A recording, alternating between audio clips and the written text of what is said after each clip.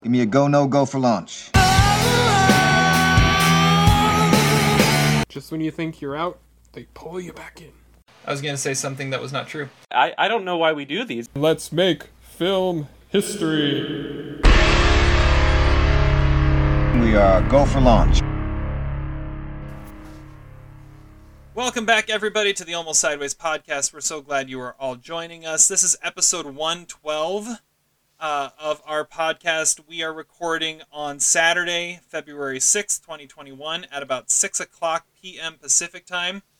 Recording on Saturday today because there's something important going on Sunday. I don't know, a little Super Bowl or something like that. Or no, I don't think we're allowed to say that. Have you noticed that? It's like trademarked. We can't say Super Bowl. The big game. The big game.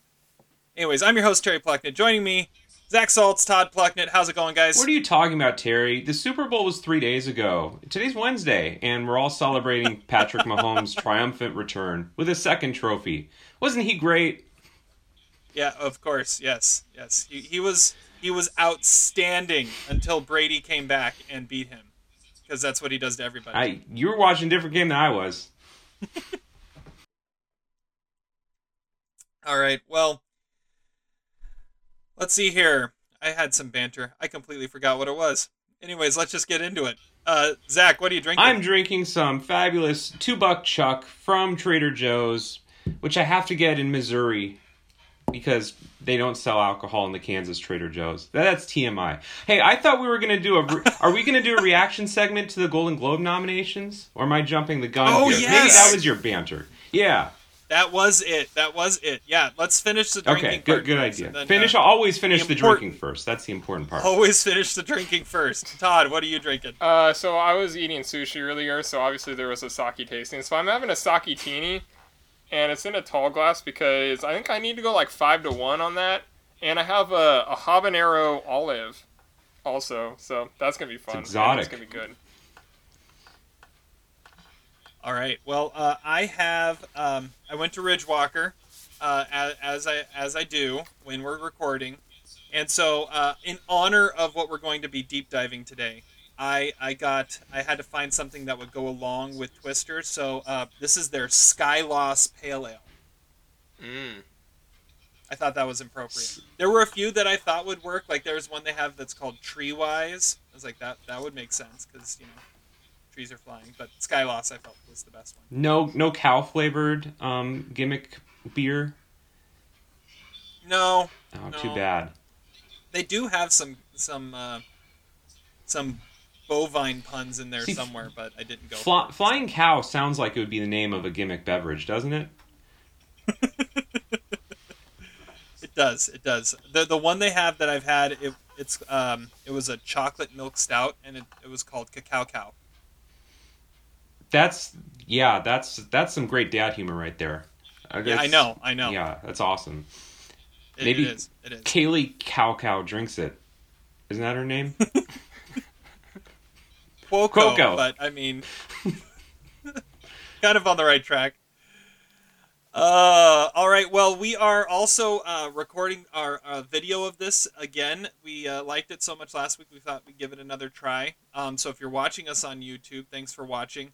I feel like we're on around the horn right now with the way I have it set up. I'm just kind of playing with the controls. Adam was in control last time, and he's not here, so maybe we could do that. We could go like this, and then you can see a little. You can see a little Twister in the background too there. Or I could just like remove all of you, and then it doesn't matter anymore. But I don't know. What do you guys? I think maybe we go like this. It also looks like the weird. cover of Take Shelter. Could be either one. All right, well, let's not waste any more time. Globe and SAG nominations came out this week, and I know Todd and I texted you a lot right when they came out and gave some initial reactions, but you're our Oscar guru here. Give us your initial reactions of what those nominations meant. Well, I don't know what to make of the Globes because they're so weird. They had a movie that like 90% of critics never even had heard of that was nominated for multiple awards. So I'm not sure you could take much from that, other than the fact that Jared Leto now is like squarely in the race for supporting actor, even though he wasn't shortlisted by BAFTA, so he won't be nominated there. That might be a change of how things look, but the SAG definitely did not have a reflective cast lineup that could be translated to picture, which leaves everything pretty much wide open again. Sort of like 2017 was that way too, when The Shape of Water wasn't even nominated there. So, I mean, the SAGs are interesting. I mean, your guys' favorite movie, Hillbilly Elegy, got multiple nominations, so you got to be happy about that. I think I heard that Chadwick Boseman set a record as being the first 4-time SAG nominee in 1 year. Because he got actor, supporting actor, and then ensemble for both Ma Rainey's Black Bottom and Da 5 Bloods. Yeah, even though that was Da 5 Bloods' sole nomination.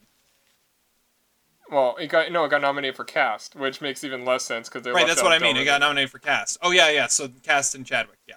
Yeah. I mean, so I don't know where to put that. I mean, unless that gets a PGA nomination, I don't think that's a Best Picture nominee. Right. Zach, what were your thoughts? Oh, well, I mean, I texted Todd, I think, and you, if I remember correctly, I think Mank is now a front runner for Best Picture.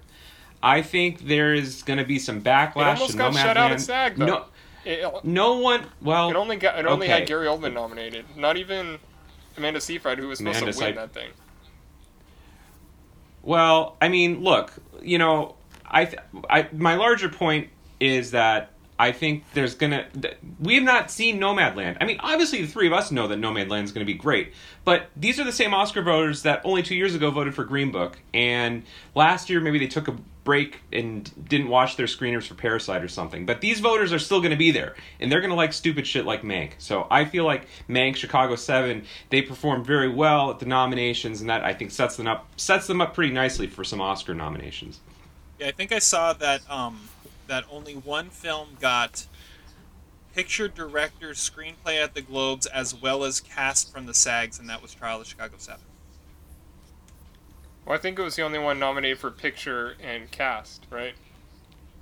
That could be. Because Minari was nominated for Best Foreign Film, Ma Rainey's Black Bottom, One Night in Miami, and Da 5 Bloods did very poorly at SAG.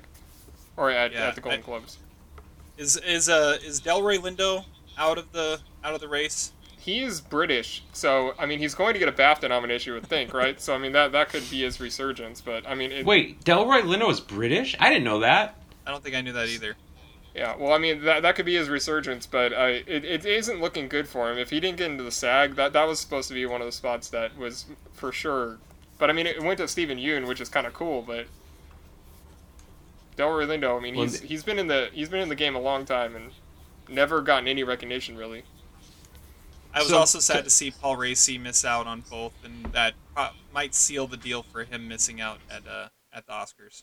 Well, yeah, the Critics' Choice seems like a solid spot for him to get recognized, and those nominations come out Monday. If he's nominated there and Sound of Metal gets a Best Picture nomination there, then I think that he could win that, and that would actually help him a lot. But it is looking slim. But he could be one of those guys that's like ends up being the like Ethan Hawke or whatever, where he wins every critic award and just misses out on the Oscar. Yeah. So Todd, what is music? I don't know. It's some movie directed by Sia, who's some Australian singer, I think. Yes. Oh. And yeah, she's the one that covers her face, right? Yeah. Yeah. It's a movie about an autistic girl, but they cast somebody who wasn't autistic, so it was super controversial, and the Globes decided that was going to get eyeballs on the thing. I don't know. I mean, Kate Winslet isn't even really a celebrity. Like, it's weird that they would pick that as Kate one Hudson. of their random... Not Winslet. Hudson? Kate Hudson, yes. Kate Hudson. Yeah. I don't know. The Hollywood Foreign Press is batshit crazy. Is Maria Bakalova a lock now? There could be category confusion, I guess. I mean, she was nominated for Best Actress at the Globes. Yeah, but I think that's because the Globes just said, you are a lead, and then they're campaigning her and supporting it everywhere else. And she's winning supporting everywhere else. I don't know. I think that'll be interesting, too.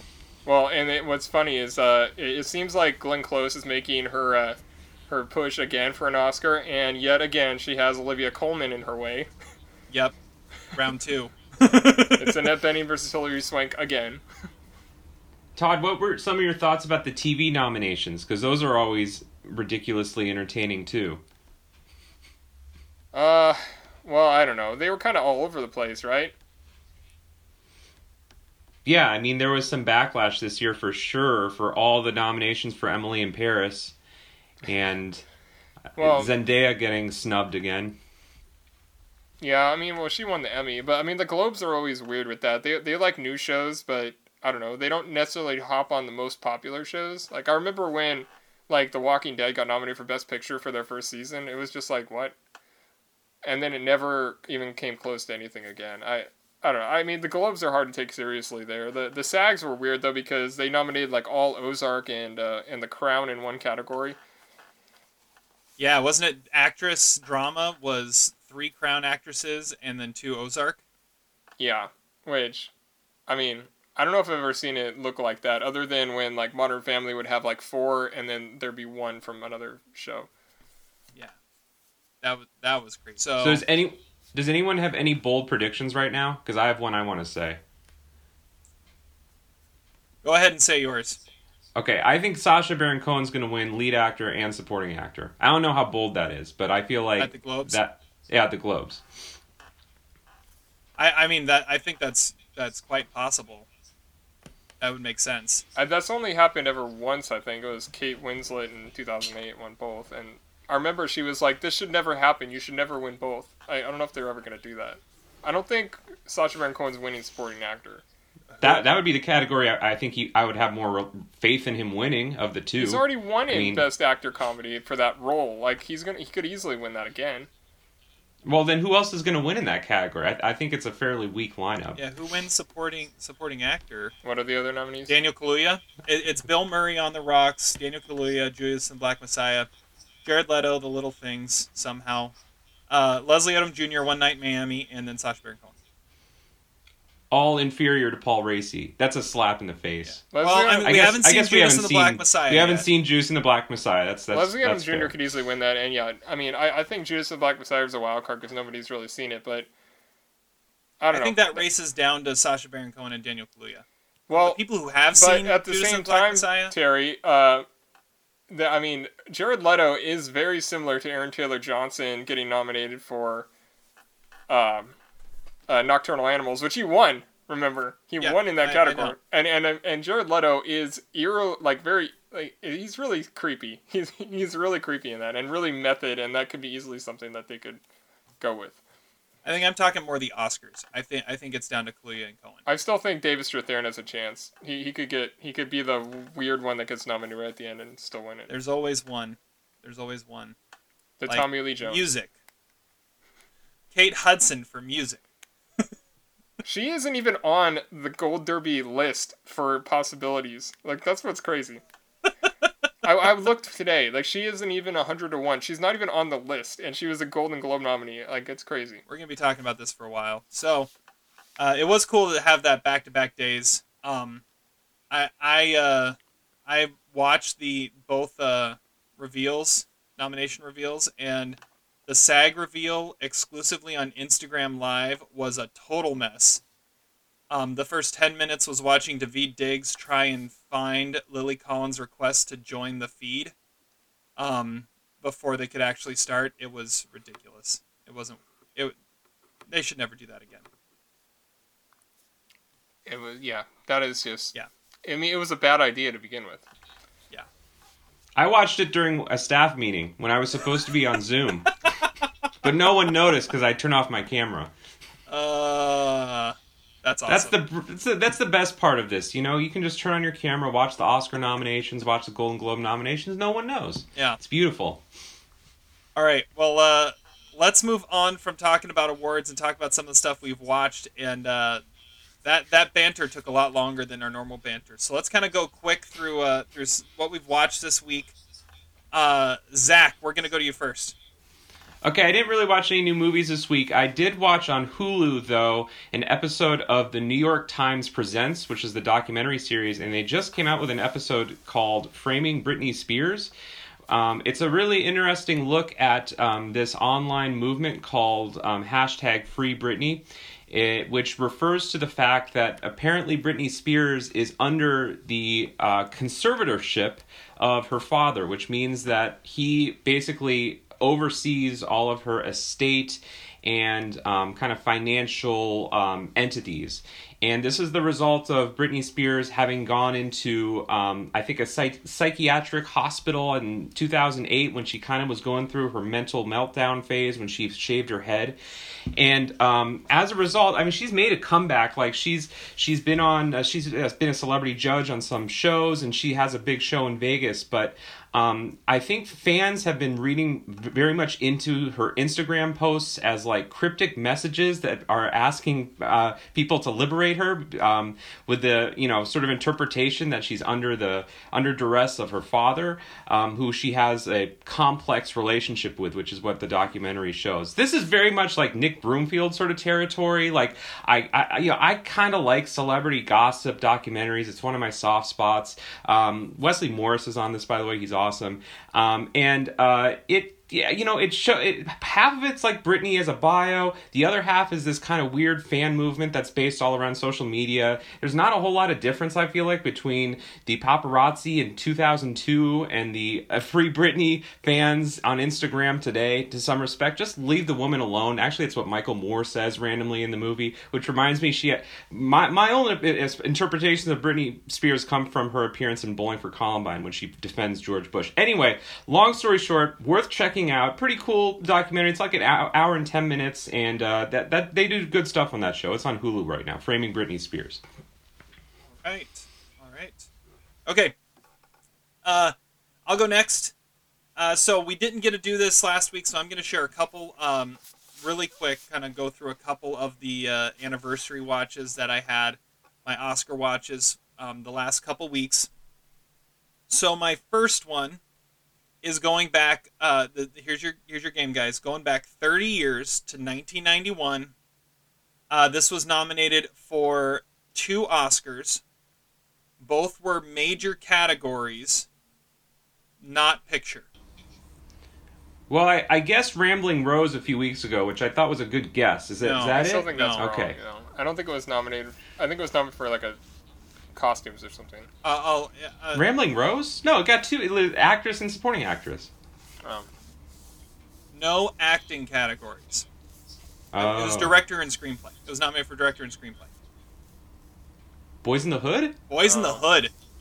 That was a first time watch? This might be like the biggest overlook for me in my entire list for this year. Ooh, hold on.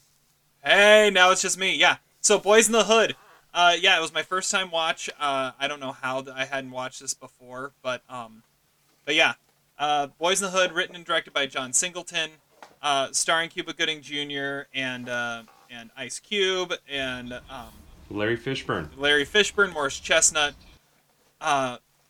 Amazing story about just life in inner city LA, and the fight to try and break out of the stereotypes and the violence that are just perpetuated in that area. I was completely fascinated by this movie, and just it's incredible how raw it is, how the amazing performances by these people that at the time nobody knew who they were necessarily. And then you have someone like John Singleton, who was, I think it was 24 years old, writing his first movie, directing his first movie, and making it something like this. I thought it was an incredible film. I thought it was really well done. 4 stars. It's now my number 1 of 1991. It was just absolutely outstanding. I loved every minute of it. It's your number 1 of 91. It's really my number 1 as of right now. I mean, when was the last time you watched The Silence of the Lambs, Terry? It's been a while, and I need to watch it again and kind of reassess that one, because right now that's down to number 3, because I've got T2 as my number 2 right now. So. Well, that's understandable. Yeah, but no, Boys in the Hood. Boys in the Hood is obviously great, but I mean. And just the emotion, the raw emotion that comes out of that movie is insane. It's just so good. It's so good. Okay, so, I've sometimes said that Ricky's mom's acting in the scene after he meets his end, shall we say? It's been 30 years. I think we could spoil it. I think is maybe the greatest acting I've ever seen on screen. Like that one scene of her reaction is amazing. I guess I've said that a lot, but about other performances too. But it's got to be like on the list of great emotional scenes by an actor. And I think my favorite performance is Lawrence Fishburne too. I mean, just he's amazing. Yeah, he is just that character is just outstanding. Furious. He's one of the greatest dads of all time. Have we ever done a dad power ranking? I would have definitely put him on my list, top 5. One of the greatest movie dads of all time. Yeah. Okay, so the second one. So that was like my biggest oversight. My second one is, so this is one I've watched before, but I didn't really remember anything about it, and for some reason, when I watched it, I didn't put it on my list as a movie I'd watched, so I rewatched it. So this is 2011, so just back 10 years, nominated for 3 Oscars, 1 acting, 1 screenplay, and score. Didn't win anything, but nominated for those 3. 2011. Well, 2011. Acting, screenplay, score. The acting was a notable first-time nominee that has since won. Tinker Tailor Soldier Spy. Tinker Tailor Soldier Spy. Good job, Todd. Yeah, so, I'd seen this one before. It had been a while. I didn't really remember anything about it, and I hadn't rated it, so I watched it again. I threw it back on the list as if I hadn't watched it before. And I kind of got... The little bit I remembered was that it was kind of boring and not very memorable, and that's really what I got out of it this time around too. I had trouble getting into it. I can tell there's a really cool story in there. I just can't focus enough on it to really find it because it just kind of meanders and has a tough time telling it. I think Gary Oldman is amazing. And it's something that he's very subtle, which is rare for Gary Oldman, which is why I think he got his first nomination for it. It's a star-studded cast. I wanted to give it another try because that's all I really remembered it wasn't very memorable, and it didn't disappoint again with being the exact same thing. So I gave it 2.5 stars. There's something good going on there, but I just couldn't get into it. Todd, I think you're a fan of this movie, right? Yeah, to an extent. I mean, I'm not like jumping up and down about it, but I do really like it. I think it's a really cold, like slow building, like spy movie. I mean, and that kind of thing I get into sometimes, and I thought it was a good one. See, and I usually do too, but for whatever reason, I just couldn't figure this one out. It just was way too slow for me. Okay, so now Todd, tell us about your trip into the Cager. So my Cager review is the 2019 Nick Powell movie called Primal, which stars our boy Nicolas Cage as Frank Walsh, who is a hunter who collects animals in the forest, and then he brings them back to the U.S. for a big payday. And so he finds and tranquilizes this like really rare white jaguar to bring back, but the ship that he's on is also transporting this notorious like political assassin going back to the U.S. for a trial. So obviously there's some Con Air vibes in here, just on a ship. But then the criminal escapes, very eerily similar to the Silence of the Lambs, and then he frees all the animals on the ship to create chaos, and it's pretty much like Cage trying to save the day, which is awesome. This director, Powell, is the director who directed Outcast, which is the worst Nicolas Cage movie that I've seen, but this is nowhere near as boring. It has some like really entertainingly bad CGI, like the leopard looks like this like giant spotted lizard, but it's got like the face of a seal, so I don't really know. Well, it was really weird to watch, but I mean, it was just like slithering around, but it was a jaguar, so it was really strange. I don't know. And Cage is like doing really like normal Nicolas Cage things. Like at one point he does scream at this parrot. He's like, "Hey man, are you kidding me here?" Just because he was like accusing him of stealing his beer off the hood of his car. Like it was like totally a Nick Cage thing, that like a freak out that we need to see added to the Nicolas Cage losing his shit. It's got like a surprising amount of like views from the killer's point of view, which makes it seem like this like really like Metal Gear-ish like sneaking video game thing where he's like sniping out guards and messing with the control panels of the ship and stuff. And it does sort of look like this like giant abandoned warehouse on the ship, and there's like of course a Mexican standoff. It's like a Tom Cruise movie that's like stuck in a Sylvester Stallone plot, and it's like so much of like a mid-90s movie that it's hard to take seriously in the present day. It was actually originally pitched in the mid-90s, which makes a lot of sense. It has its moments. They're just not necessarily good moments. And so I'm giving it 2 stars regardless, because I did have fun watching it. I now have 91 movies that are in the Cager, and this is number 65, which puts it between Rage and Valley Girl. So if you want a little perspective, that's where it goes. It has its moments, but they're not necessarily good moments. Yes. That belongs on a movie poster. This movie would be proud to have that on its poster. Describes this podcast. Yeah. Well played. Well played. Okay. All right, let's move on. We have our featured review now, and I kind of like this whole idea of starting out the year with a lot of good critically acclaimed movies that are like going to be in the hunt for Oscars, because this is usually like the boring part of the year, but now we've got like 2021 movies that are actually supposed to be good, and this is one of them. It is Malcolm and Marie. Mystery. The unknown. It's what supports the tension of a relationship. You're angry. No. The what if factor. Marie. Marie. What if there's someone who loved them better? It is the latest Netflix release, written and directed by Sam Levinson, and oh, there we go. Now it's just me. Okay. So, written and directed by Sam Levinson. This has been getting some Oscar and awards buzz. However, a lot of that probably died out this week when Zendaya was really shut out at everything. It stars John David Washington and Zendaya. Sam Levinson is the showrunner for Euphoria, so this is reuniting with the star there, Zendaya. And it's the two of them.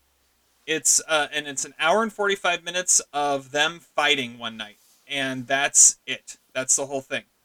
I was completely drawn in by this movie. I loved every minute of it. Well, not every minute, but I loved it. I loved the premise. I loved the performances. I thought it was real. It was raw. The way the conversation and the argument and the fight kind of meandered from topic to topic, and who was upset and who wasn't upset, who was the cool head. I thought it was really cool. It was it felt realistic in how kind of life normally is when you are just kind of moving through different conversations, different topics, different arguments. But there was definitely something that was at the root of it that they were getting to. It was great. I think it's the best John David Washington's ever been. I put Tenet on my bottom 5 of last year, and so it was definitely better than that. It reminded me a little bit of him in, I don't think either of you have seen this, but he was like the star diva wide receiver in the Dwayne Johnson HBO show Ballers. But some of the charisma and personality that came out of him there, it kind of reminded me of it here. My favorite part was when he goes on like a 10-minute tirade on film critics. It almost made me scared to try and talk about this movie. But I really loved this one. It was a lot of fun. It was intense. For just being two people arguing for an hour and 45 minutes, it was engaging. It was never boring. And 3.5 stars. It's the best film I've seen so far in 2021, which is out of 2. But that's what I'm going with. So yeah, that's my take on Malcolm and Marie. Let's go to Todd next. Todd, what did you think of Malcolm and Marie? I agree with a lot of what she said. I think Levinson probably wrote it thinking it was like this like slick update on like Who's Afraid of Virginia Woolf or something like that. But I think the clear inspiration for these characters are Jesse and Celine from the Before movies, because like the conversations feel like their conversations. Like they overlap on each other. Their arguments feel real. Like it's almost like they knew what each other was saying before they said it, just because they're so in sync with each other.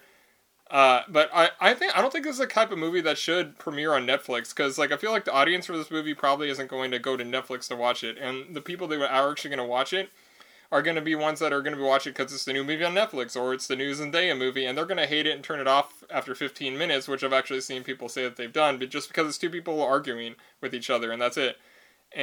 But I think there is like a real beauty to the screenplay. I think that the actors play off each other really well.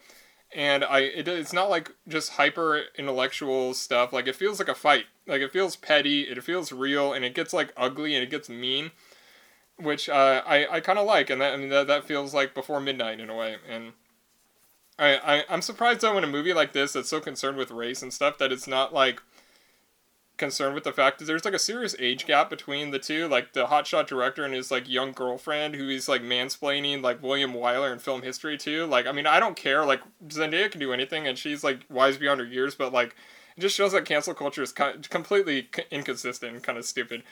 But in an Oscar season that's like all about these like play adaptations that feel like plays or literally are filmed versions of plays, this kind of feels like it could have been a play, but it feels more alive and it feels bigger because it uses the freedoms of film to make it feel that way. It's more vital than One Night in Miami and Ma Rainey's Black Bottom, because it just feels like it's more like life, and it feels like it uses film better. It's a little too long, I think. It's a little too preachy, but when it relaxes, I think it's pretty damn good, and I'm giving it 3 stars.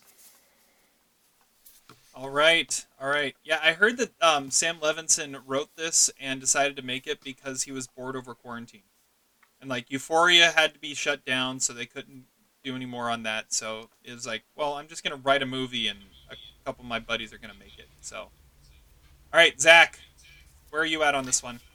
So, normally movies about couples breaking down and fighting and their relationships coming apart are, right up my alley. I mean, Blue Valentine was one of my top 10 movies of the decade. A couple weeks ago, I talked about the segment from 9 Lives with Robin Wright Penn and the other guy. I can't remember the actor's name, but, that was also about a tortured relationship.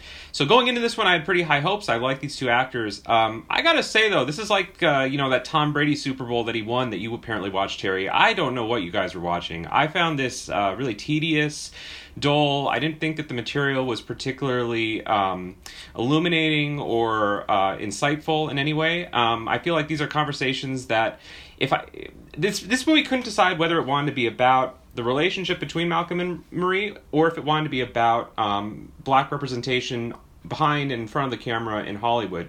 Both of them are fertile topics, but I feel like if you're going to go for the conversations about representation, I would have rather just watched a Directors Roundtable on the Hollywood Reporter YouTube channel. Okay, I feel like those are powerful insights that we don't need the extraneous information about their marriage falling apart to kind of distract us from. Okay, I think the opening 20 minutes of this movie are interesting. That should have been the whole movie. It should have been just the scene where Marie confronts him for not thanking her in his acceptance speech. That stuff was good. I even like how John David Washington's tie goes over his shoulder, and I like that she makes a macaroni. That's compelling. That's interesting. It's a 20-minute, one-scene play/short film. That's what it should be.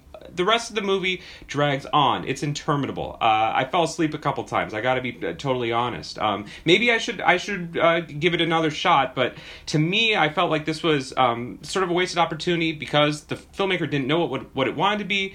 It felt very stage-bound. Todd is right that it dragged on too long.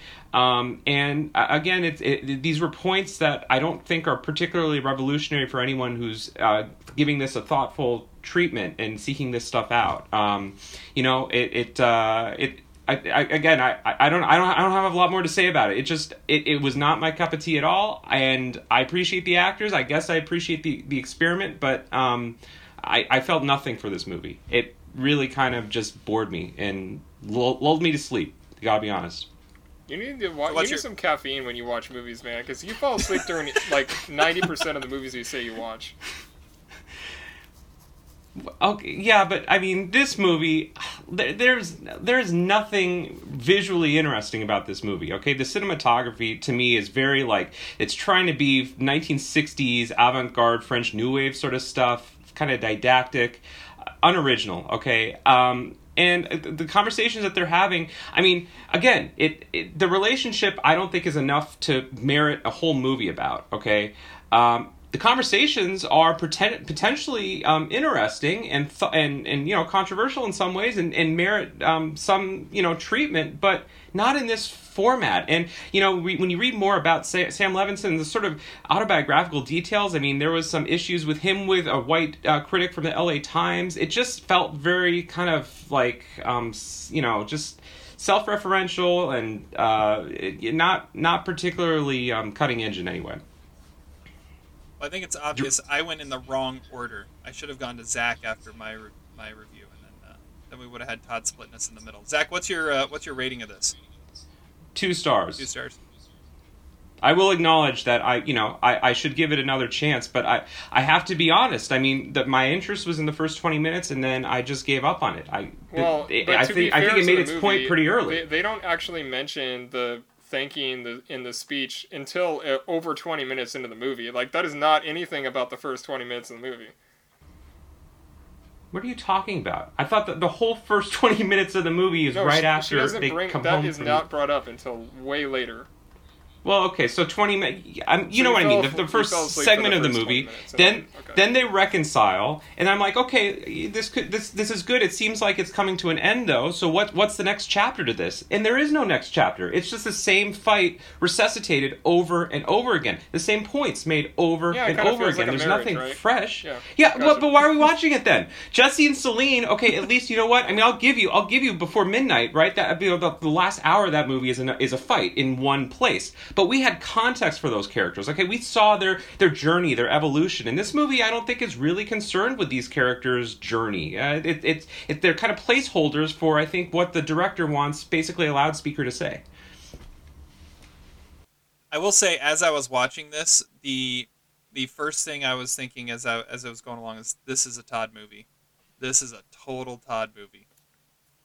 Yeah, I was thinking that too. Yeah. And I was also thinking, like, we did our power rankings of movies in one location 2 weeks too early, because this is another one that definitely would have qualified. All right. Well, it sounds like we've got 2 on the plus side, 1 on the minus side. I've gave it 3.5. Todd gave it 3. Zach gave it 2 and needs to watch it again.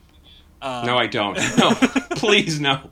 I mean, maybe if I need, if I don't want to take an Ambien or something and I just need to chill out, then maybe I'll go for it. But did you watch One Night in Miami yet?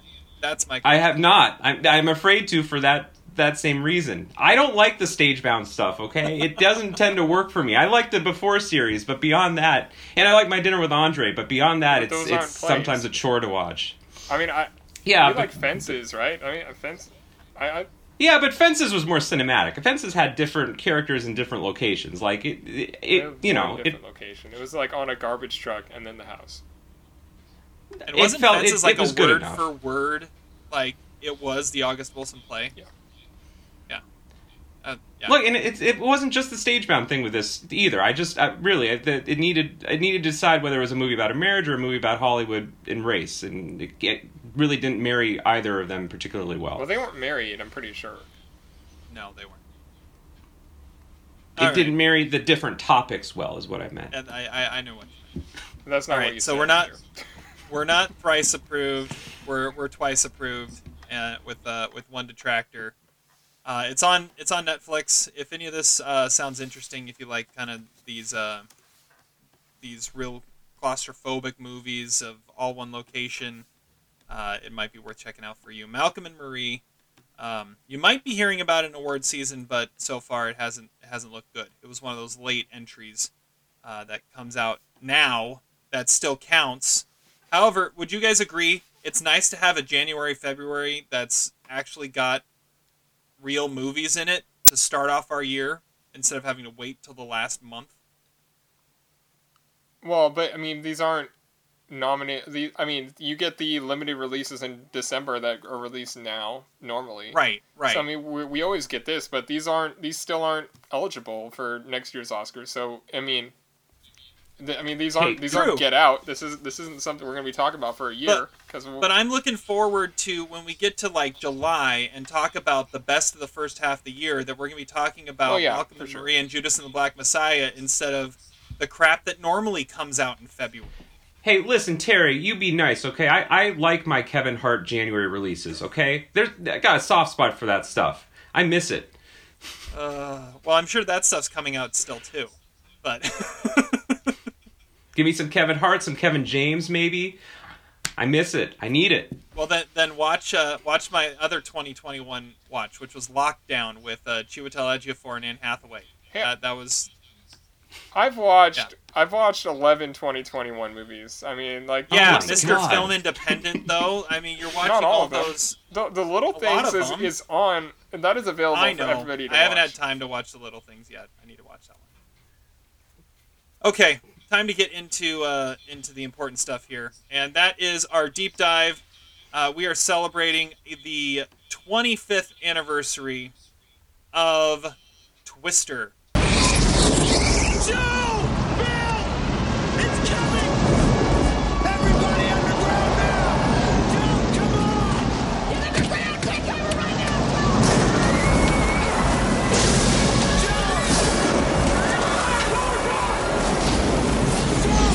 now! 25th anniversary this year.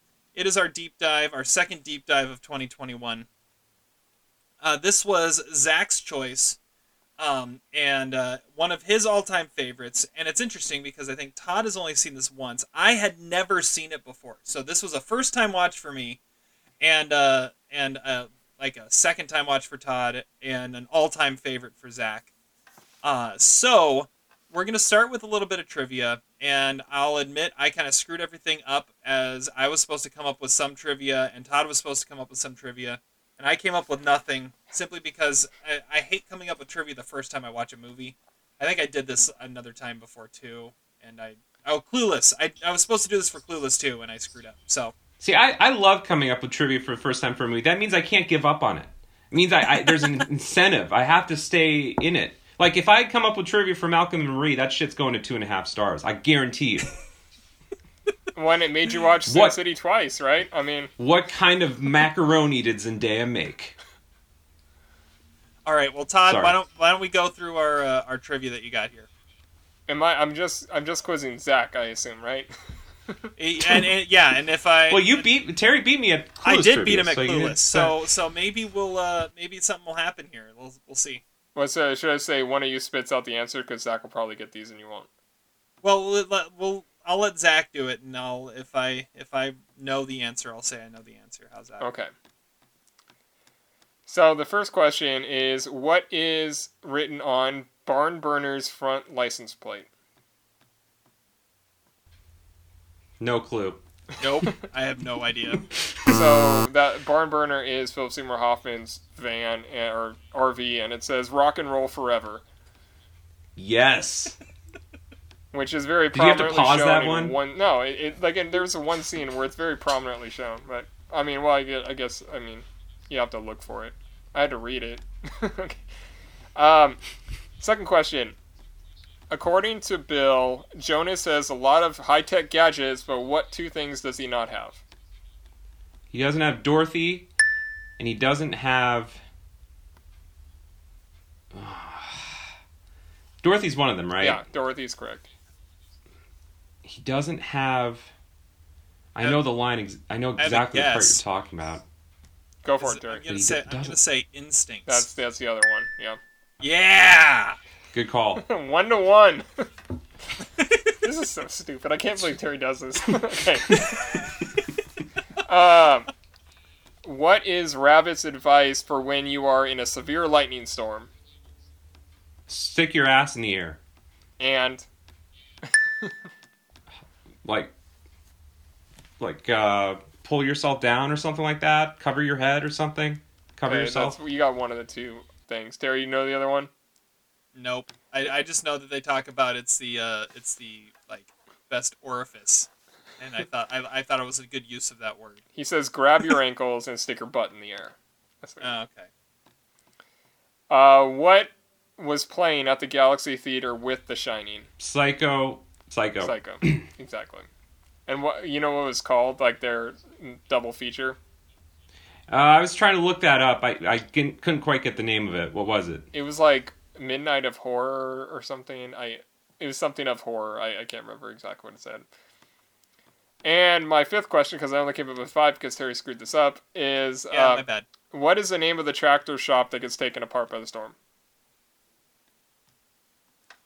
I remember seeing it. I don't remember it though. It's doesn't it end with an SH or something? Yeah. I don't remember. Yeah. I should get like a half point for that. Gorsh. Hell. Gorsh. It's run by Goofy. Gorsh.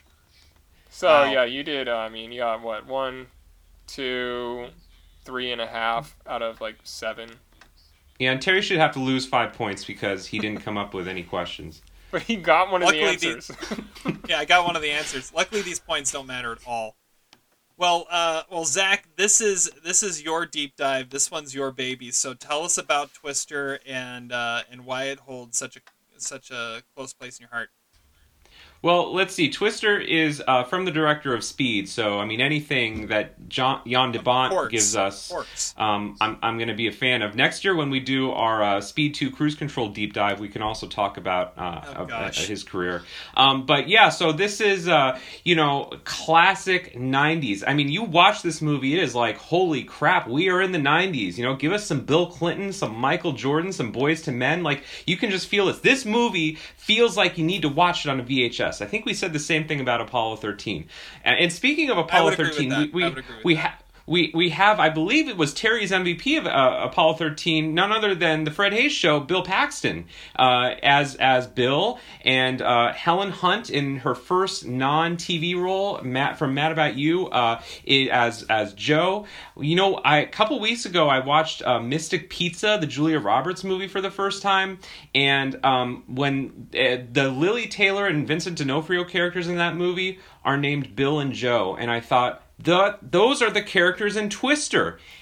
That is a metaphor for how much I know and love this movie. The first thought that came to my mind, I have 2 obscure characters from an 80s movie where, they're the same names as the names in the movie Twister. Anyway, I love this movie. I don't know how you guys haven't watched it. We grew up in different universes, We all grew up in the Pacific Northwest in the 90s. You guys were watching Gone in 60 Seconds and Police Academy. I was watching Clueless and Twister.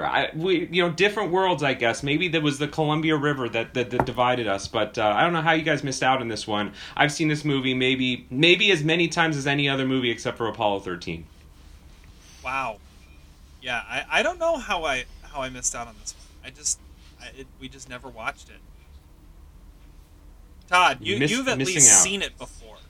What about you? Well, I had watched it at one point, but I told Zach like a couple months ago, all I remember is that Todd Field was in it, which is like the dumbest detail I could possibly come up with, but that's about it. So I didn't really remember it. I watched it twice this week, and it is entertaining to watch, even though it is really dumb. Yes. But I'm okay with it. It's not.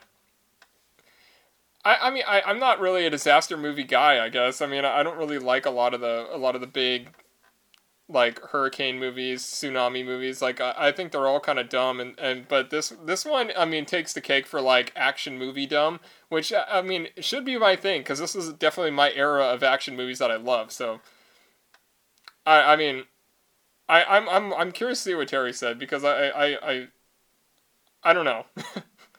Yeah, I agree with a lot of what you just said. It is very entertaining, and it is very dumb and corny at the same time.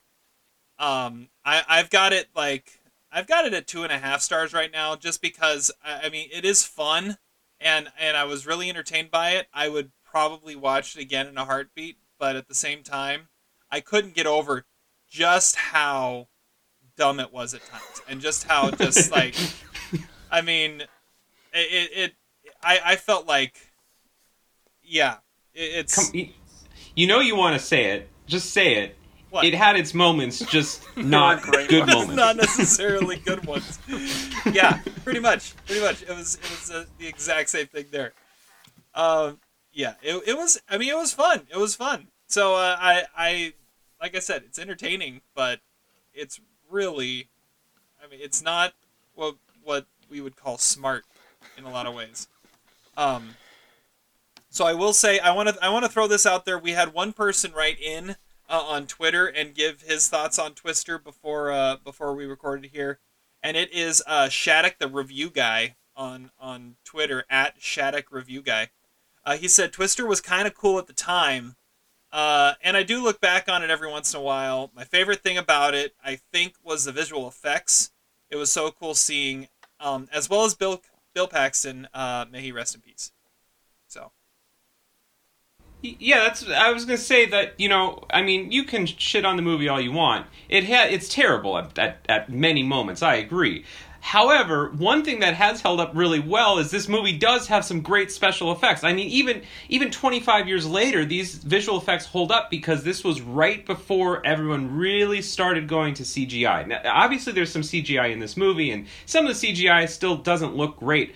But, like, I was watching the behind the scenes of this movie, and, like, they didn't just, do a special effects thing or a digital composite of, like, the town of Wakita. They went to, like, a little town and destroyed the whole town. They destroyed, like, 7 blocks of it. And you can tell in that sequence, like, that's not digital effects at all. That is real. And, like, the sky, I was really impressed by, this time watching it, like, the skyline. I mean, there's some, like, very, very real authenticity to this movie that if it were made today would just be outsourced to an Industrial Light and Magic type outfit, and it just wouldn't feel the same. And I think that's something that is unique to 90s movies that makes movies like this hold up pretty well. But I will say that in that respect. I will say that is one thing I miss about 90s action movies is that mix of practical effects and just the beginning of CGI.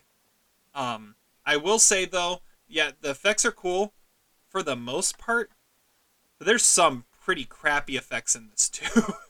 Like, basically anything but the twisters is a pretty bad effect. I mean, especially, like, at one of the very first shots is, like, the satellite in space looking down on Earth. The satellite's pretty bad. And I was like... That's pretty bad. I mean, this happened a year after Apollo 13. I mean, they could have taken the VHS copy of Apollo 13 and looked at those special effects and made it look more realistic as a VHS copy than they would have of doing what they actually did. And some of the explosions are pretty bad too, but the twisters are amazing. Well, I feel like the further it gets away from the twister when it's showing what it's actually doing, the worse it gets, because then you could just see, like, when it takes apart a barn or something like that, and you could see it from a distance, and it just looks like it's like a model that they just, like, collapsed or something.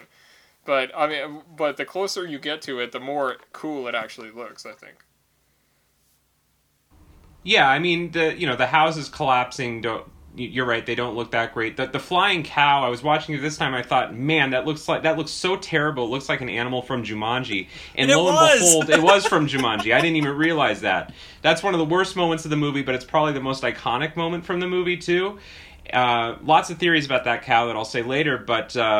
the movie is more than just the special effects, though, because the story is so laughably bad. I mean, I hope, Terry, you could at least appreciate that. And you too, Todd. Like, this screenplay is terrible. I mean, it uses every single... This movie is an encyclopedia of movie cliches. And, you want to... If you want to study derivative writing, lazy writing, watch this movie, because there's a certain, like, Zen brilliance to it. I mean, the line where, I thought he was...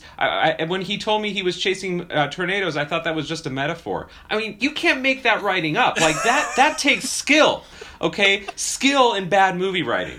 So, I don't know. I just love it. Can't get enough of it. That's amazing. That's an amazing take right there. I like it. It's so brilliant in its laziness. That belongs on a movie poster, too. Write that shit down. Yep. Well, let's get into our first topic we're going to be talking about with Twister, and that is our Mount Rushmore that has been inspired by Twister. And this Mount Rushmore, we kind of threw around a couple ideas, and the one we landed on was movies set in the Midwest. And so we're going to do a Mount Rushmore of that. so we tried to like give a hard definition for this, a hard objective definition for what a movie, what the Midwest is. And then we found, so we went to Wikipedia and said, what's the Midwest? And we looked at it and said, that sucks. So we kind of made our own rules. Yeah, apparently here. this movie doesn't even apply. Yeah. So so we took the Wikipedia definition, but we subtracted Ohio and Michigan and Chicago and added in Oklahoma, because Oklahoma apparently isn't in the Midwest. Yeah, according apparently to it's in the Deep South or something. Yeah. So, And we're excluding Fargo too. oh yeah, and we Needless to say. can't choose Fargo because I mean it's Fargo. That's the rule. I feel like, as the one Midwesterner on this show, I feel like the upper Midwest is a distinct culture from the central Midwest. So I stuck more to the central Midwest when I was thinking of this. You're defining yourself as a Midwesterner now? Oh, absolutely. It's one. Well, it's one of the things I love about this movie is that I think it gets the Midwest actually pretty accurate. I believe I'm the only one on this podcast who's actually been in the proximity of a tornado, and this movie is very accurate in that respect. But I'll shut up about that. Let's go to the list. So yeah, we are not including Fargo. I was on Twitter recently or today, and Adam made sure to remind everyone that Fargo doesn't count. And I shared the GIF of the Truco couple saying, "You're talking like we didn't go over that already," and I thought it was damn liar. Yeah. End of story. End of story. Okay. Let's see here. Who's gonna go first here? This is Zach's show. Zach gets to go first. Okay, so we're not agreeing on this, right? This is not. No. We have no consensus going into it, so we're each gonna give our own, and then we'll throw the fourth one out there. I will say, Ben Brown, a friend of the podcast, was supposed to be on with us today. He had to cancel at the last minute, so we weren't even gonna have a consensus because we were gonna have four of us submitting. But now we're going to have one. So, anyways, Zach, you're first to submit. So if we're not going with Twister for the consensus, I guess I'm not shocked. But I wanted to go with something, like I said, not upper Midwest, different culture. Something that is not just set in the Midwest, but also embodies the Midwest and its characters, and again, just not haphazardly set here. It has to really be part of the story. So I had a few movies in mind, but the one that really stuck out the most to me, that really emblematized what it's like living here in this hellhole, what you West Coasters and East Coasters out there call flyover country, with disdain, is a movie from 1993. That is What's Eating Gilbert Grape. I love this movie. It introduced the world to Leonardo DiCaprio, and Johnny Depp gives a great performance in it. Darlene Cates is amazing. John C. Reilly's in it. It is set in small town Iowa. Excuse me. I can't remember the name of the town in Iowa. I should have done some research. But boy, does that movie get the Midwest right. I mean, there's like a little war going on between the mom and pop local grocery store and then the big Walmart type corporate grocery store on the outskirts of the town, and how they ride their bike everywhere, and Leo climbs up the water tower. Oh my gosh. I mean, when I moved here 10 years ago, that is so true about small town life in the Midwest. I don't live in a town that small, but that movie captures it perfectly. Really just well done movie. Lasse Hallström's best movie, made by someone not from the Midwest, but I think captures it better than any movie that I can think of. All right. I have not seen What's Eating Gilbert Grape. What? Yeah. Come on, man. I know. I haven't seen that one. I like how you looked at it as a movie that defines the Midwest, though. I kind of thought of it more as like the Midwest, that like the Midwest vibe plays a role in the movie. That's kind of how I like it. It's part of the identity of the movie. Yeah, like I didn't like look up like the best movies set in the Midwest or anything. Like the movies I thought of, I have 8 written down, and like none of them did I have to question whether they were in the Midwest, because they actually feel like they're in the Midwest. It wasn't just like randomly that the movie happened to be in the Midwest. Yeah. And it was a great movie. Yeah, if I had to stop and think for a second, wait, was this in one of those states? It didn't count because it needs to just be like, yes, this is a part of what that is. Okay, I'm gonna go next. This might not be a huge shock. The one I'm gonna go with because I'm going super classic. I'm going The Wizard of Oz. Talk about another twister here.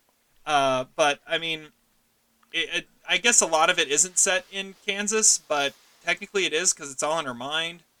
But I think it's one of the greatest movies ever made.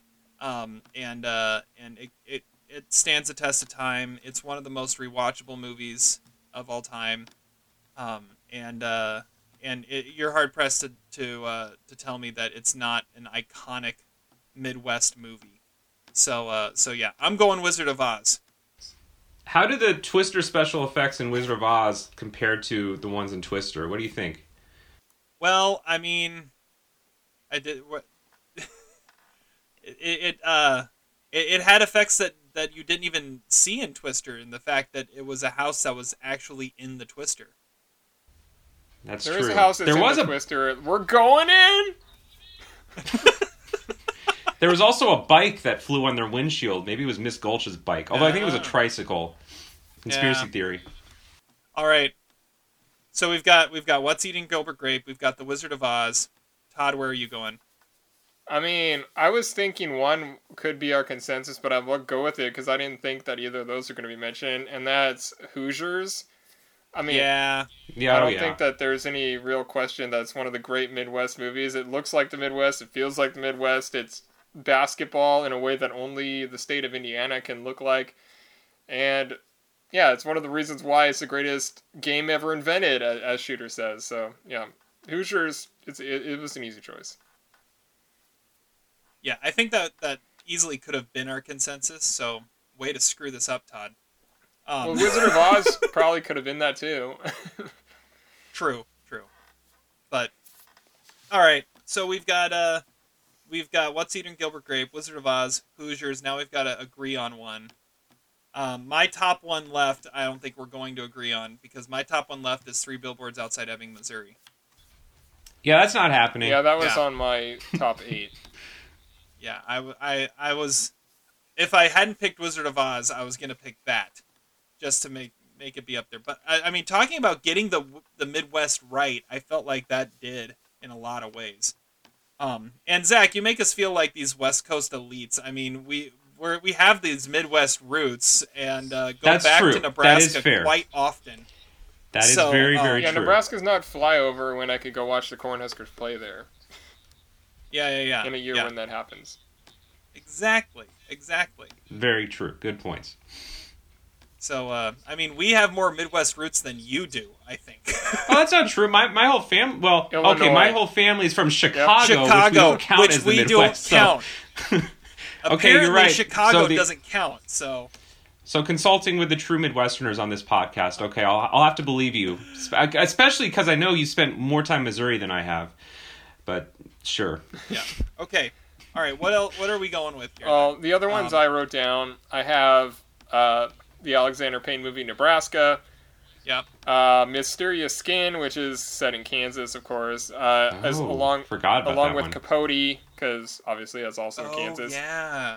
Boys Don't Cry is a very Midwest movie in Nebraska. A History of Violence, obviously, in Indiana. And one that I think is low-key, one that we could agree on is Inside Out, because it is Minnesota. Because she's... No, it's in California. It's in San Francisco. Oh, Yeah, she's it's in from, San Francisco. She's from Minnesota. She's from Minnesota. But Yeah, she's but always it's not there. set in Minnesota. She longs She's- for Minnesota. With her hockey. Yeah. Well, I mean, it depends on how much you're actually... I guess the whole movie has Listen, to take place there. We already have one list that takes place in the girl's brain, okay? We don't need two. All right, I've got a few more here that I wrote down. I've got Cedar Rapids. I mean, that's a fun Yeah. one. I've got Field of Dreams, classic there. And then if you want to go kind of old school Midwest, Dances with Wolves. Kind of I think it's Midwest. Well, I was trying to figure out exactly where it takes place, but it was shot in Kansas, so I went with it. you could go with, like, The Revenant, too, because that's supposed to be, like, in, like, North Dakota, right? Oh. No, I thought that was more west. I thought that was more like Pacific Northwest, almost like maybe No, it's not Pacific. Montana. That does not give off a Midwestern vibe. And that the movie. last one I have written down is kind of pushing our boundaries a little bit, but I think it counts as set in the Midwest, and that's A League of Their Own.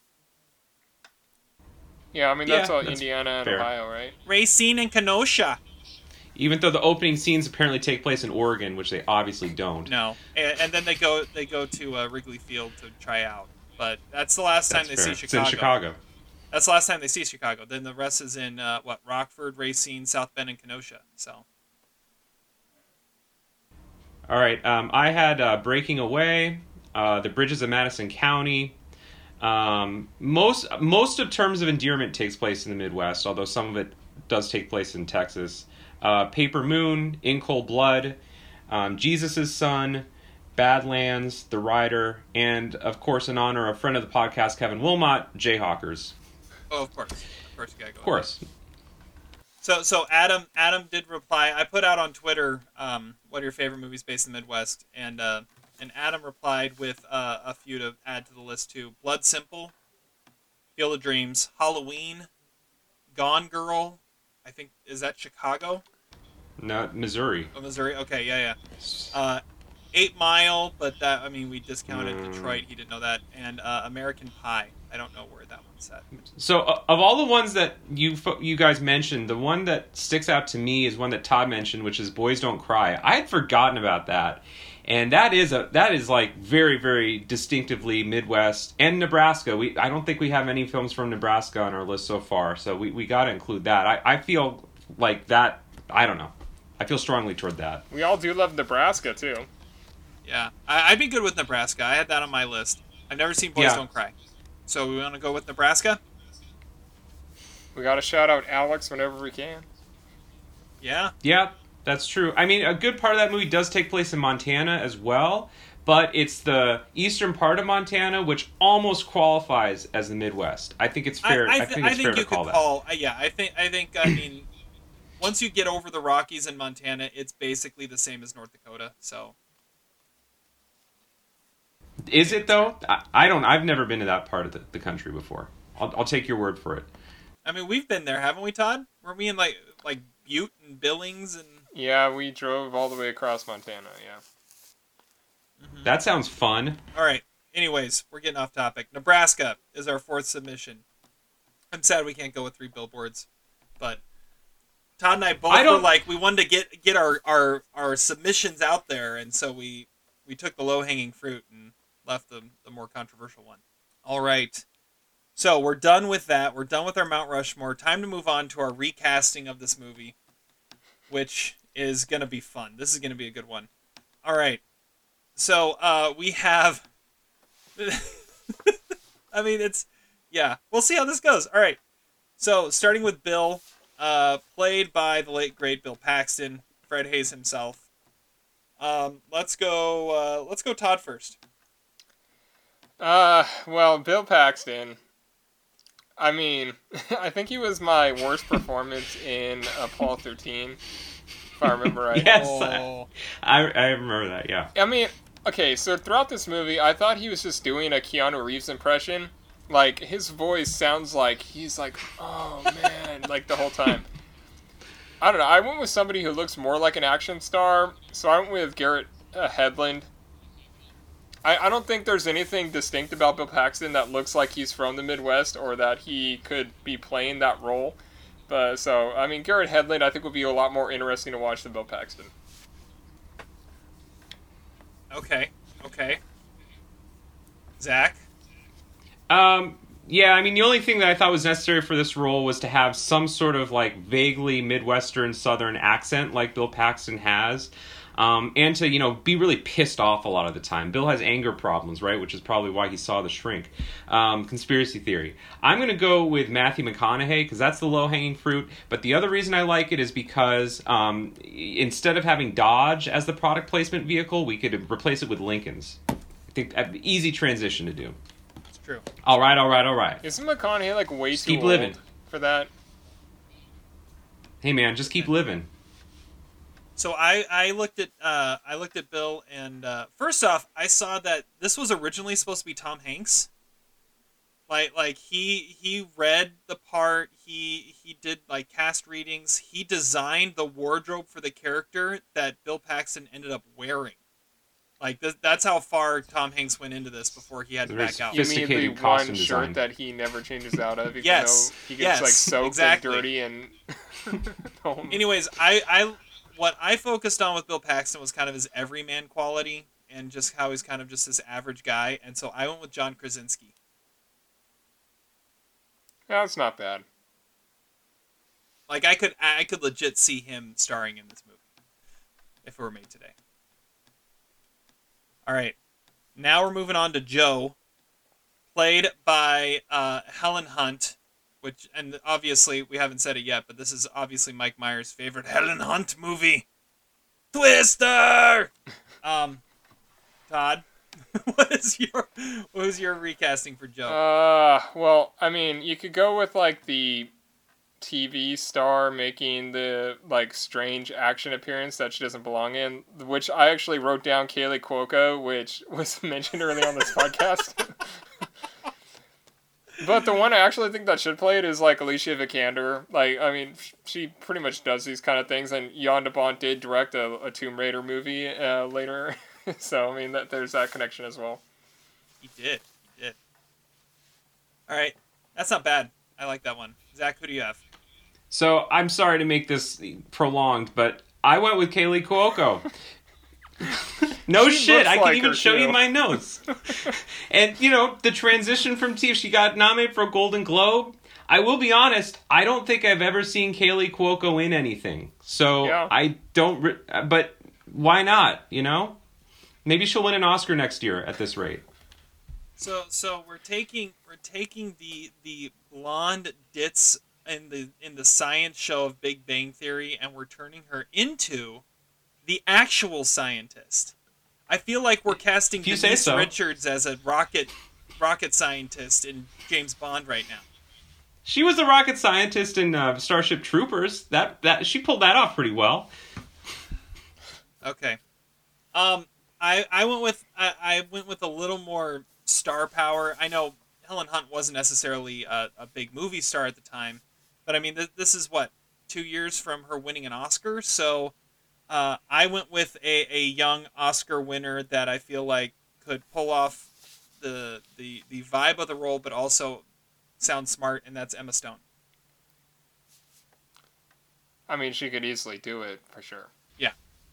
Terry, your picks are too safe, man. You got to get out there. You got Well, to if If by explore the safe world a you little mean bit. good, then yes, that is exactly what my picks are. We're not actually recasting this movie, you know.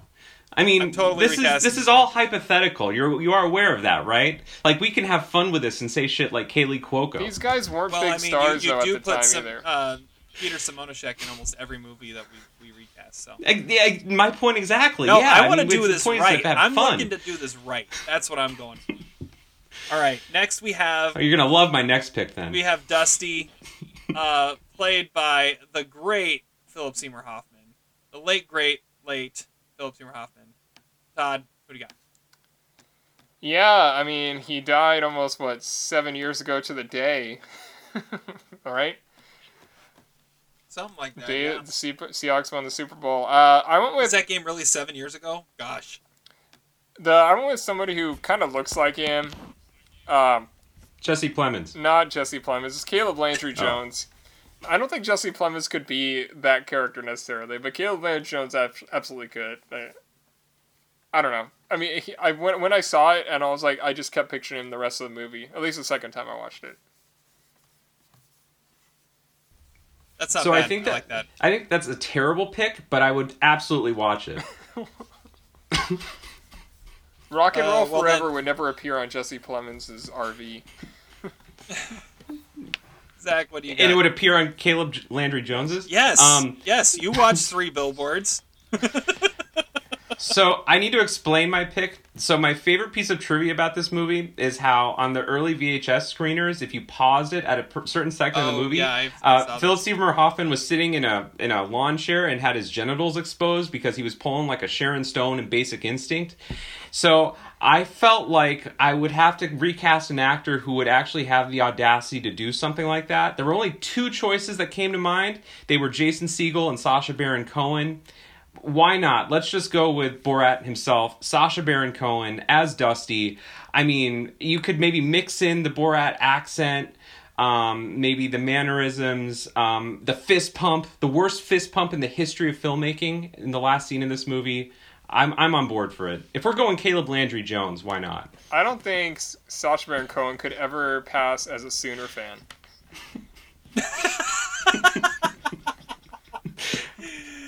That's the bar we're setting here. I like it. I like it.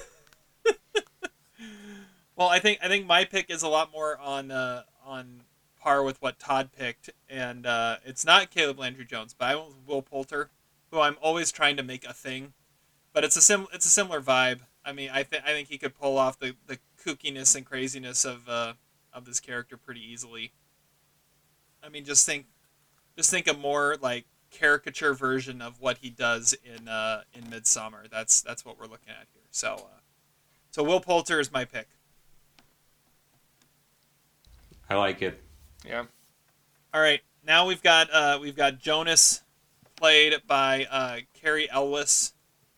Todd, what do you got? Well, Or the villain of the film. yeah, Carrie Ellis is one of the worst actors alive. So it's got to be someone that's really unlikable, and then you're gonna want to go up and punch, and people are gonna actually let you do it in a crowded area like. That's like what I Bill thought did. of too. Who is the most punchable Yeah. actor working right now? I mean, and for me, it's Justin Long. And he looks like Oh, somebody who would good be pick. chasing a storm, as like a rebel too. Like he stole your idea, and he's chasing the storm too. Like yeah, Justin Long seems like easily that kind of character. Plus, he's already played like a professor. He could play some sort of like pseudo intellectual. So yeah, That's a good. Yeah, pick. That's a good I like that one. That's better than my pick. I went with one who I've been using a lot. Maybe he's my new Peter Simonashek. I went with Daniel Craig with a southern accent. You could have a lot of different possibilities for that, but I think he could fit in well here. your cast is way too old, man. These people were all like 35 to 40. Well, that's my gimmick, is that I went really old and Kaylee Cuoco. He went with people who could have been cast in this in 1996. Yeah. And just Oh, no, we know who's getting cast as Bill in 1996. It's the man, Dennis Quaid. This was a Dennis Yeah, Quaid he- role, he okay? dresses like Rewind Dennis that. This is a Dennis Quaid... Well, that's maybe another conspiracy we can talk about later, but let's hear your pick. All right, Terry. my Jonas, I went for a very punchable face also, and ever since he was General Hux in Star Wars, Domhnall Gleeson has been one of those punchable faces. That's a good one. So that was the one I had to go with here. I mean, it like just it. fit too perfectly. Okay, now we've got Aunt Meg next, who was played by Lois Smith. This was stupid. this was your call, Zach.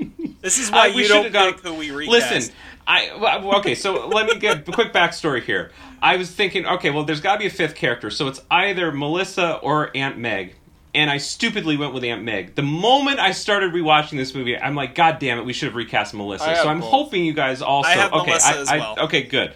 Aunt Meg's stupid, but whatever.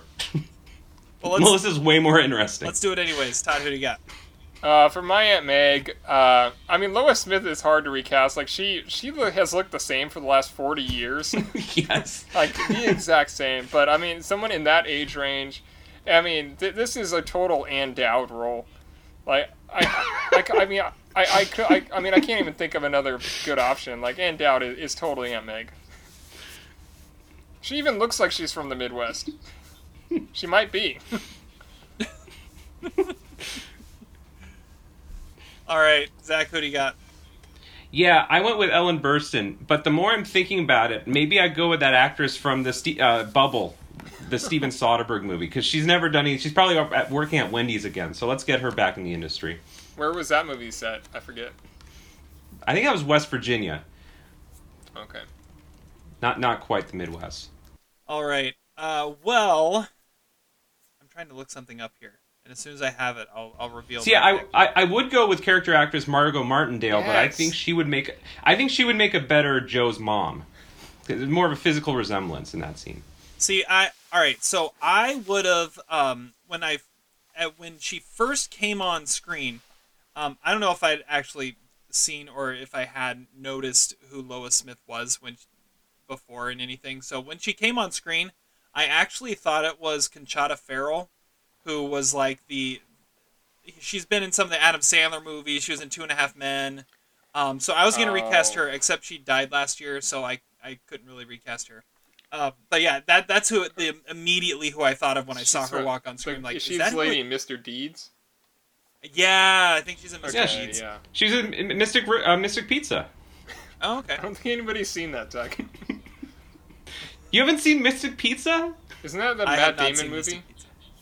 Yeah, it's like his first role. It's his first role, but it's a Julia Roberts movie. It was a good movie, worth checking out. Anyways, so I'm looking for classic Midwest like cool aunt. I went with Mary Steenburgen. Yeah, I could see it. Yeah. All right. So now the forgotten choice. This is the fun one. Dr. Melissa. Originally yeah. played by Jamie Gertz. This is the one that I want. I really want. Okay, especially Terry. We gotta get out of the box here. I'm really curious to see what you guys came up with for this one. All right, Todd, who do you have? I mean, I don't know if this is all that easy to recast, because, I mean, it is such a bland character, but it's played with a lot of just, like, weirdly, like, raw sexiness, so I went with Jessica Biel. I could see her being, like, a psychiatrist or something, and... What? I don't know. She's in that right age range. I had, like, a few options, and that one, I mean, I honestly can't recast it. I don't. When I see Jamie Gertz, I don't think raw sex appeal. But then again, I'm not you, Todd. I mean, in the movie, different. I mean, I've never seen her in anything else, I don't think. I don't know who she is. I've seen her at the NBA draft. We can talk about that a little later. All right. Well, Zach, who did you recast? As, Terry really didn't know that reference. I'm a little surprised. Okay, I thought... Look, there are 3 actresses out there who you can cast as a sex therapist, okay? And they are. And this goes along with my whole gimmick here. Kim Cattrall, Isabelle Huppert, and Jennifer Jason Leigh. You pick one, okay? It's really one of those. And that goes along with my Gen X cast here. Everyone born before 1960. Except so for the main character. Dude, I mean... No, who are you casting right now? That's why I chose Jessica Biel. I mean, yeah, the one, like, yeah, Andy McDowell or something is easy to recast in 1996, but who are you casting right now? Kim Cattrall. No, who are you casting or right now Isabelle... to be legitimately married to, like, a 35-year-old? Matthew McConaughey? In my cast. That's my cast. He's into older women. Oh, yeah, because his ex-wife is, like, 25. Yeah. Good job, Zach. Hey, it's not like the studio pick that Terry's going to come up with. But So go ahead, Terry. Who'd the studio pick? Gee, thanks for building it up for me there. Yeah. So the first name that popped into my head when I thought about this character of just like the person that has to just sit back and react to everything, Aubrey Plaza.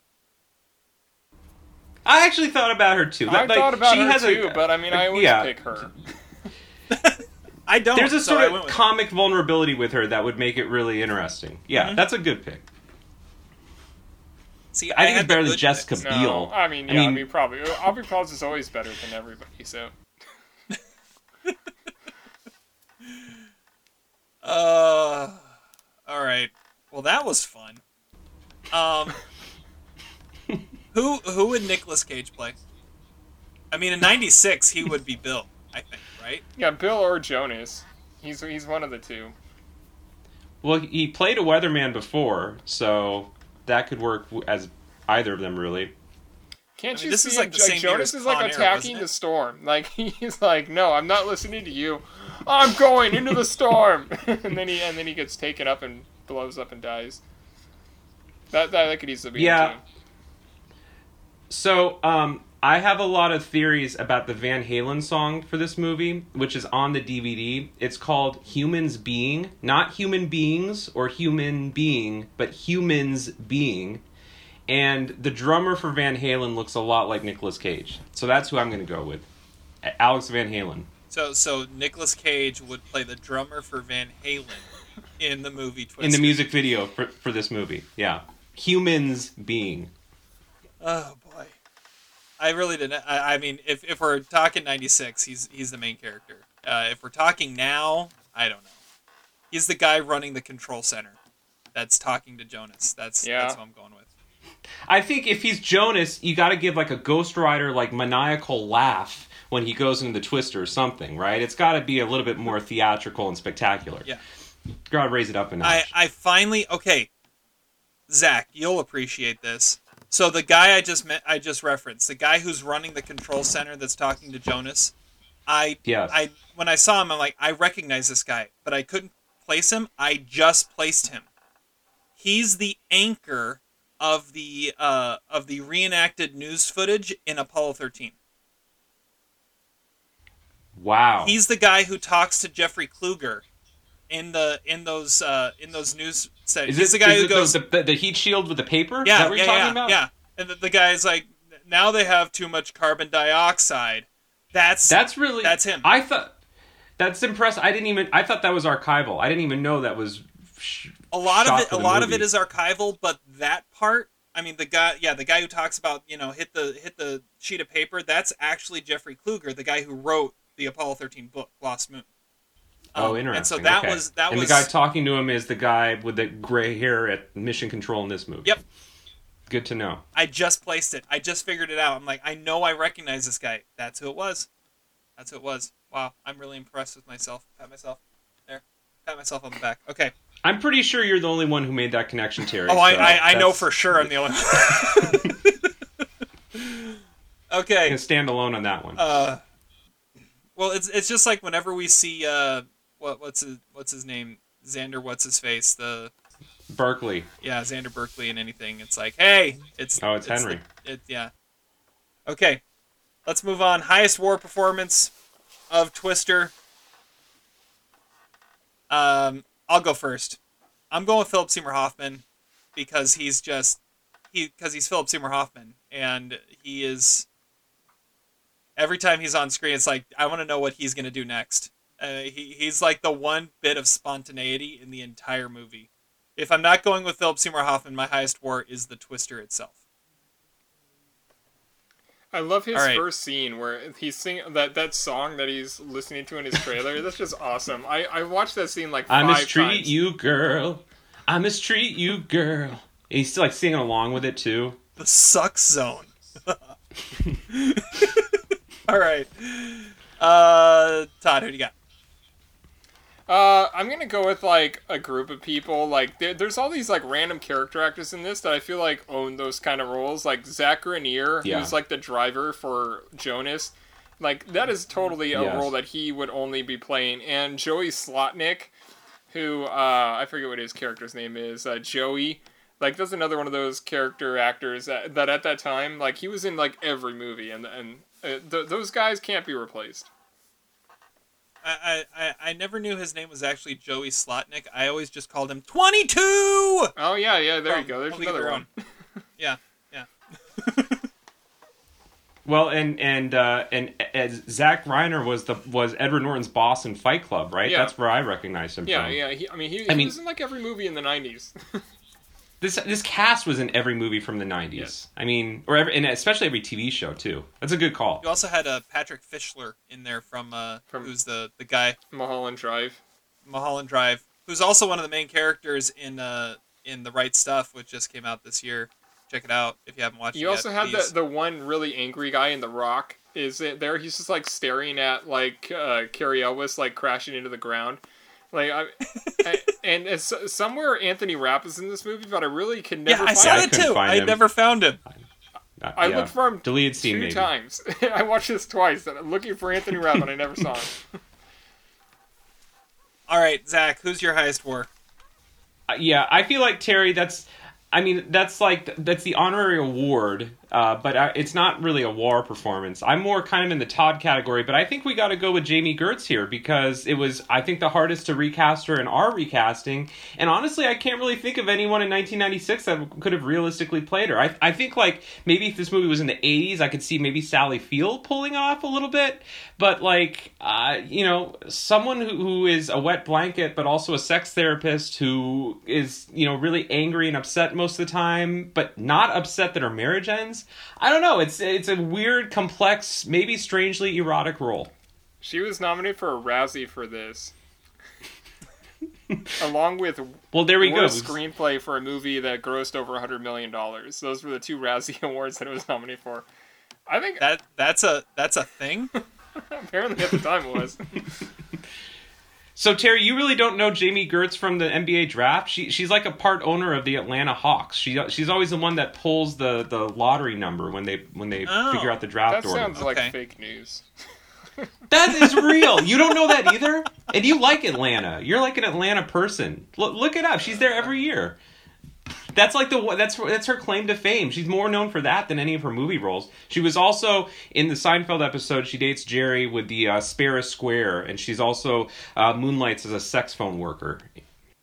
Okay, I googled Anthony Rapp Twister, and I'm looking through the image results, and I'm not seeing anything. I think he was actually in the movie. I think he was part of Jonas's crew. There were a bunch of people in those, black tinted Dodge Caravans, and we don't always see them perfectly in focus. I would bet he was one of them.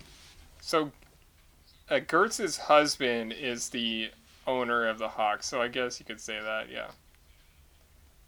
Not fake news. Gertz represented like the Hawks news, in the NBA draft lottery for the 18, 19, and 20 draft. She's not there every year. That's not... Well, okay, it's the last few years. Well, I've never seen her before. Apparently she was in Jersey Girl, which I really don't remember. Everyone's favorite Kevin Smith movie. And Lesson Zero. I've never seen any of her other movies, though. So. All right, worst performance. I mean, I'll go first so I can take the low-hanging fruit of Cary Elwes. Obviously. Yeah. I mean, this is in the... I mean... He tries to even pull off a southern accent here too. Yeah, but, sometimes he does, and other times he forgets about it. Honestly, looking at him, all I could think of was, "You're scared of the claw. You're scared of the claw," because this is liar territory of his career, and he was horrible in that movie too. And I think that was the point of him just trying to be horrible in that movie. You're lucky you haven't seen Saw, because then you would see the real awfulness of Cary Elwes. That was a horror movie in more ways than one. Yes. He didn't even have... If he had a claw, it probably would have been more entertaining. But, He was also in a Seinfeld episode where he tried a New York accent, and that worked out really well. How many cast members of this movie were in Seinfeld at some point? At least 2. Those are the only ones I could find. All right. Let's see. Todd next. Well, I mean, the easy choice is Bill Paxton, because he's just not an action star and he's bland. But, I mean, for my gimmick pick, I guess I'll go with Shelley Duvall in The Shining, because she appears for like a split second. I'm like, yep, that's the worst performance. Like, even the Twister was like, get her off the screen. It's like, we're going to take the screen apart. I waited until this scene to get rid of the driving. Yeah. All right. Zach, how about you? So my real pick is Bill Paxton for many of the reasons we've already said. He has basically 2 emotions, anger or fear, and that's it. But my gimmick pick, I'm going to go... I like how, real versus gimmick pick. My gimmick pick is going to be Toby the dog, who's he's not as cute as Toto, and when he looks at the Twister outside that kills little Helen Hunt's father, he looks way more excited than he does scared. He's supposed to look frightened, and he's like sticking his tongue out, and he looks like he's ready to play fetch or something. Not very good dog acting. He was just like, oh shit, I get to go into the cellar now? Like, I've never been down there before. The other dog was awesome, though. He had, like, his tongue hanging out all the way out the side of his mouth. That dog was awesome. Are you talking about Aunt Meg's dog? Mose, named for Dwight Schrute's cousin. Yeah, that dog actually had some real skills in the movie because he survived and was able to get through that house that was falling apart, that miniature set house that crumbles. My other call for worst performance is Helen Hunt's dad, because I mean, why in the hell is he trying to hold the door closed? I mean, that was like the stupidest thing I've ever seen. Well, how do they survive once the door comes off? Like, whoa, we're missing like a good 5 minute. How does the mom and little Helen Hunt stay alive? It's like, he's gone. And if they were able to stand there and know that, then why didn't he just stand there and know that? It's like, exactly. It's like the side of the aircraft just got taken off, but they're just sitting there in their seats like, wow, that's a really big hole.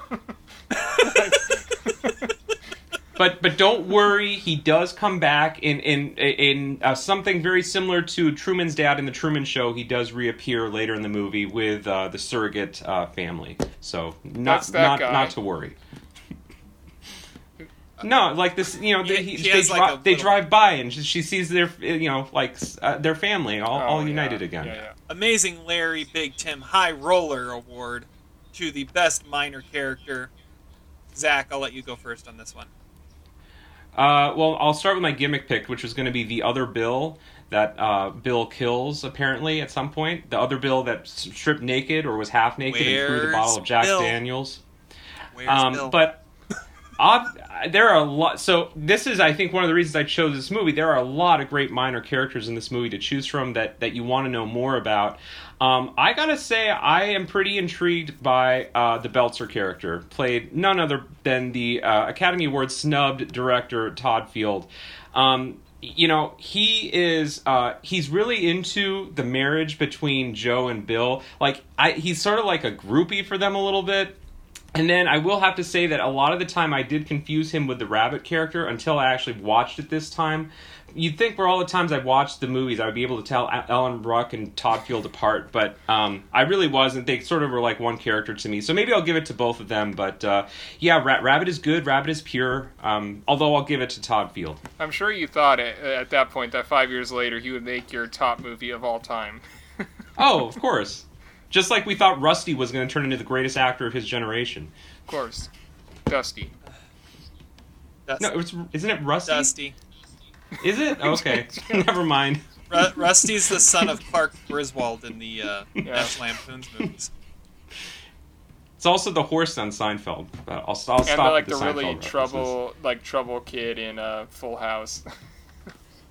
That's like the potential isn't he like the cousin son, or something? No, he's gonna be like cousin Danny's Rusty. Girlfriend's son. That's what it is. Wow. And you're making fun of me for making an Apollo 13 connection. No, right, I didn't. I mean, no, I understand that. I was the one who made fun of you. All right, Todd. What about you? Favorite minor character? Yeah. I mean, I have a few. I mean, I guess I could say Scott Thompson as Preacher, just because when I would see him, I kept thinking, like, is this Anthony Rapp in a whole bunch of, like, hair? But it's not. I know! This is Copeland from Police Academy, and he's like this, like, low-key, like, sort of genius in the group that never gets credit for it. He isn't as showy for it. He's the one who ends up getting the dog from Aunt Meg, so... Preacher is kind of awesome, and I kept thinking that's gotta be Anthony Rapp, right? It's not.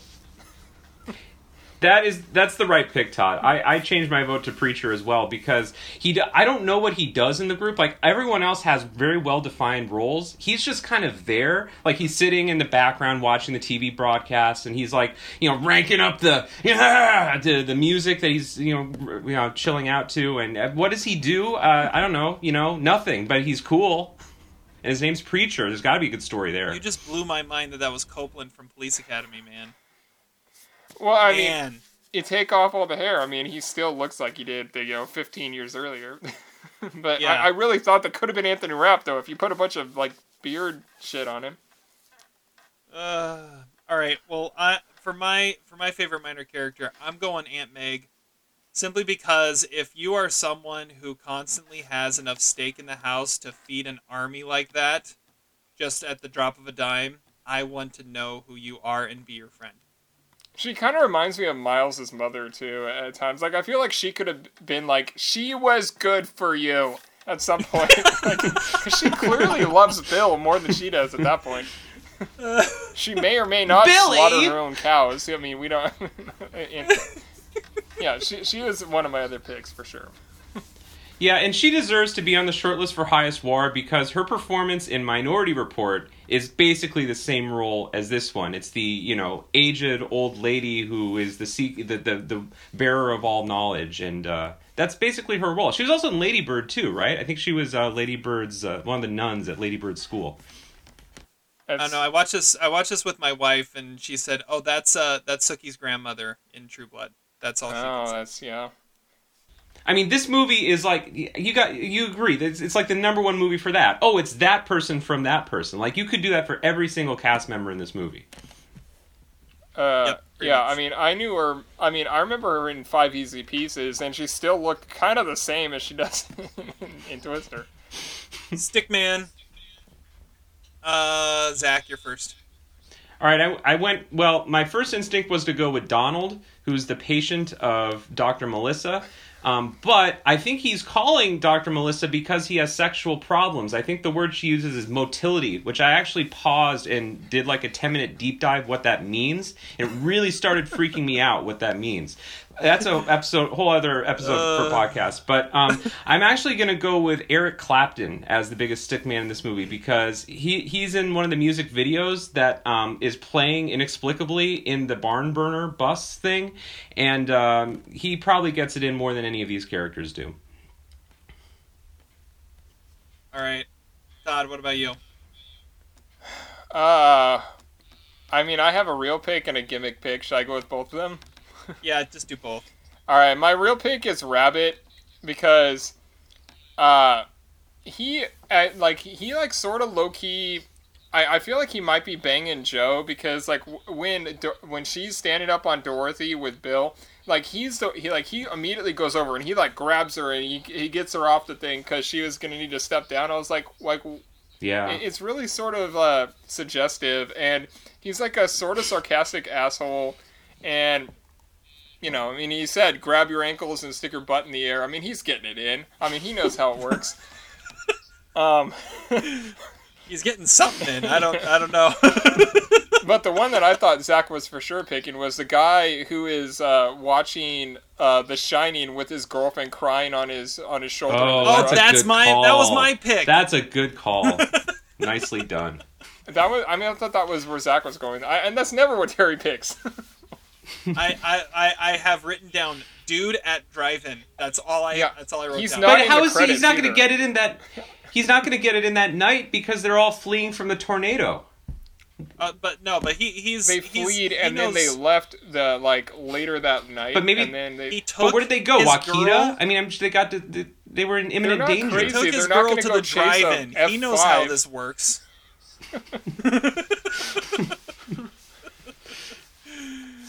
He knows how this works. Come on. They just had a near-life experience. They're gonna go bang after that. They're not gonna go chase another tornado. No, there's too many metaphors about chasing tornadoes. Going off with Todd's theory, I also kind of like the idea of Joey, the photographer, banging Joe secretly because they have like an intimate moment where she tells him to take the grass out of the autofocus, which is always a moment that cracks me up. And she rescues him. She saves his life because he's inexplicably cuddled in the front of the truck, even though he's 10 feet away from the barricade where everyone is hiding. Apparently he's stupid enough to miss that somehow. Also someone who doesn't seem to really belong there. Yeah, that's true. All right. We can go a whole lot of different ways with this one. The Billy Bats douchebag. Zach? I went with the family at the end of the movie who live in the farm. Although I do have to say, so originally I said because their horses aren't tied up and they're sacrificing them essentially. But then my wife said that if they tied up the horses, that would probably be even more abuse toward the animals. And then I said, well, okay, well, they have the knives, and all those sharp objects. And then she said, well, that probably means that, that they're probably slaughtering cattle, right? And she said, no, they're probably just chopping down plants. So my wife completely, took apart my logic for the family at the end, but I'm still going to go with them anyway. All right. All right. All right. Todd.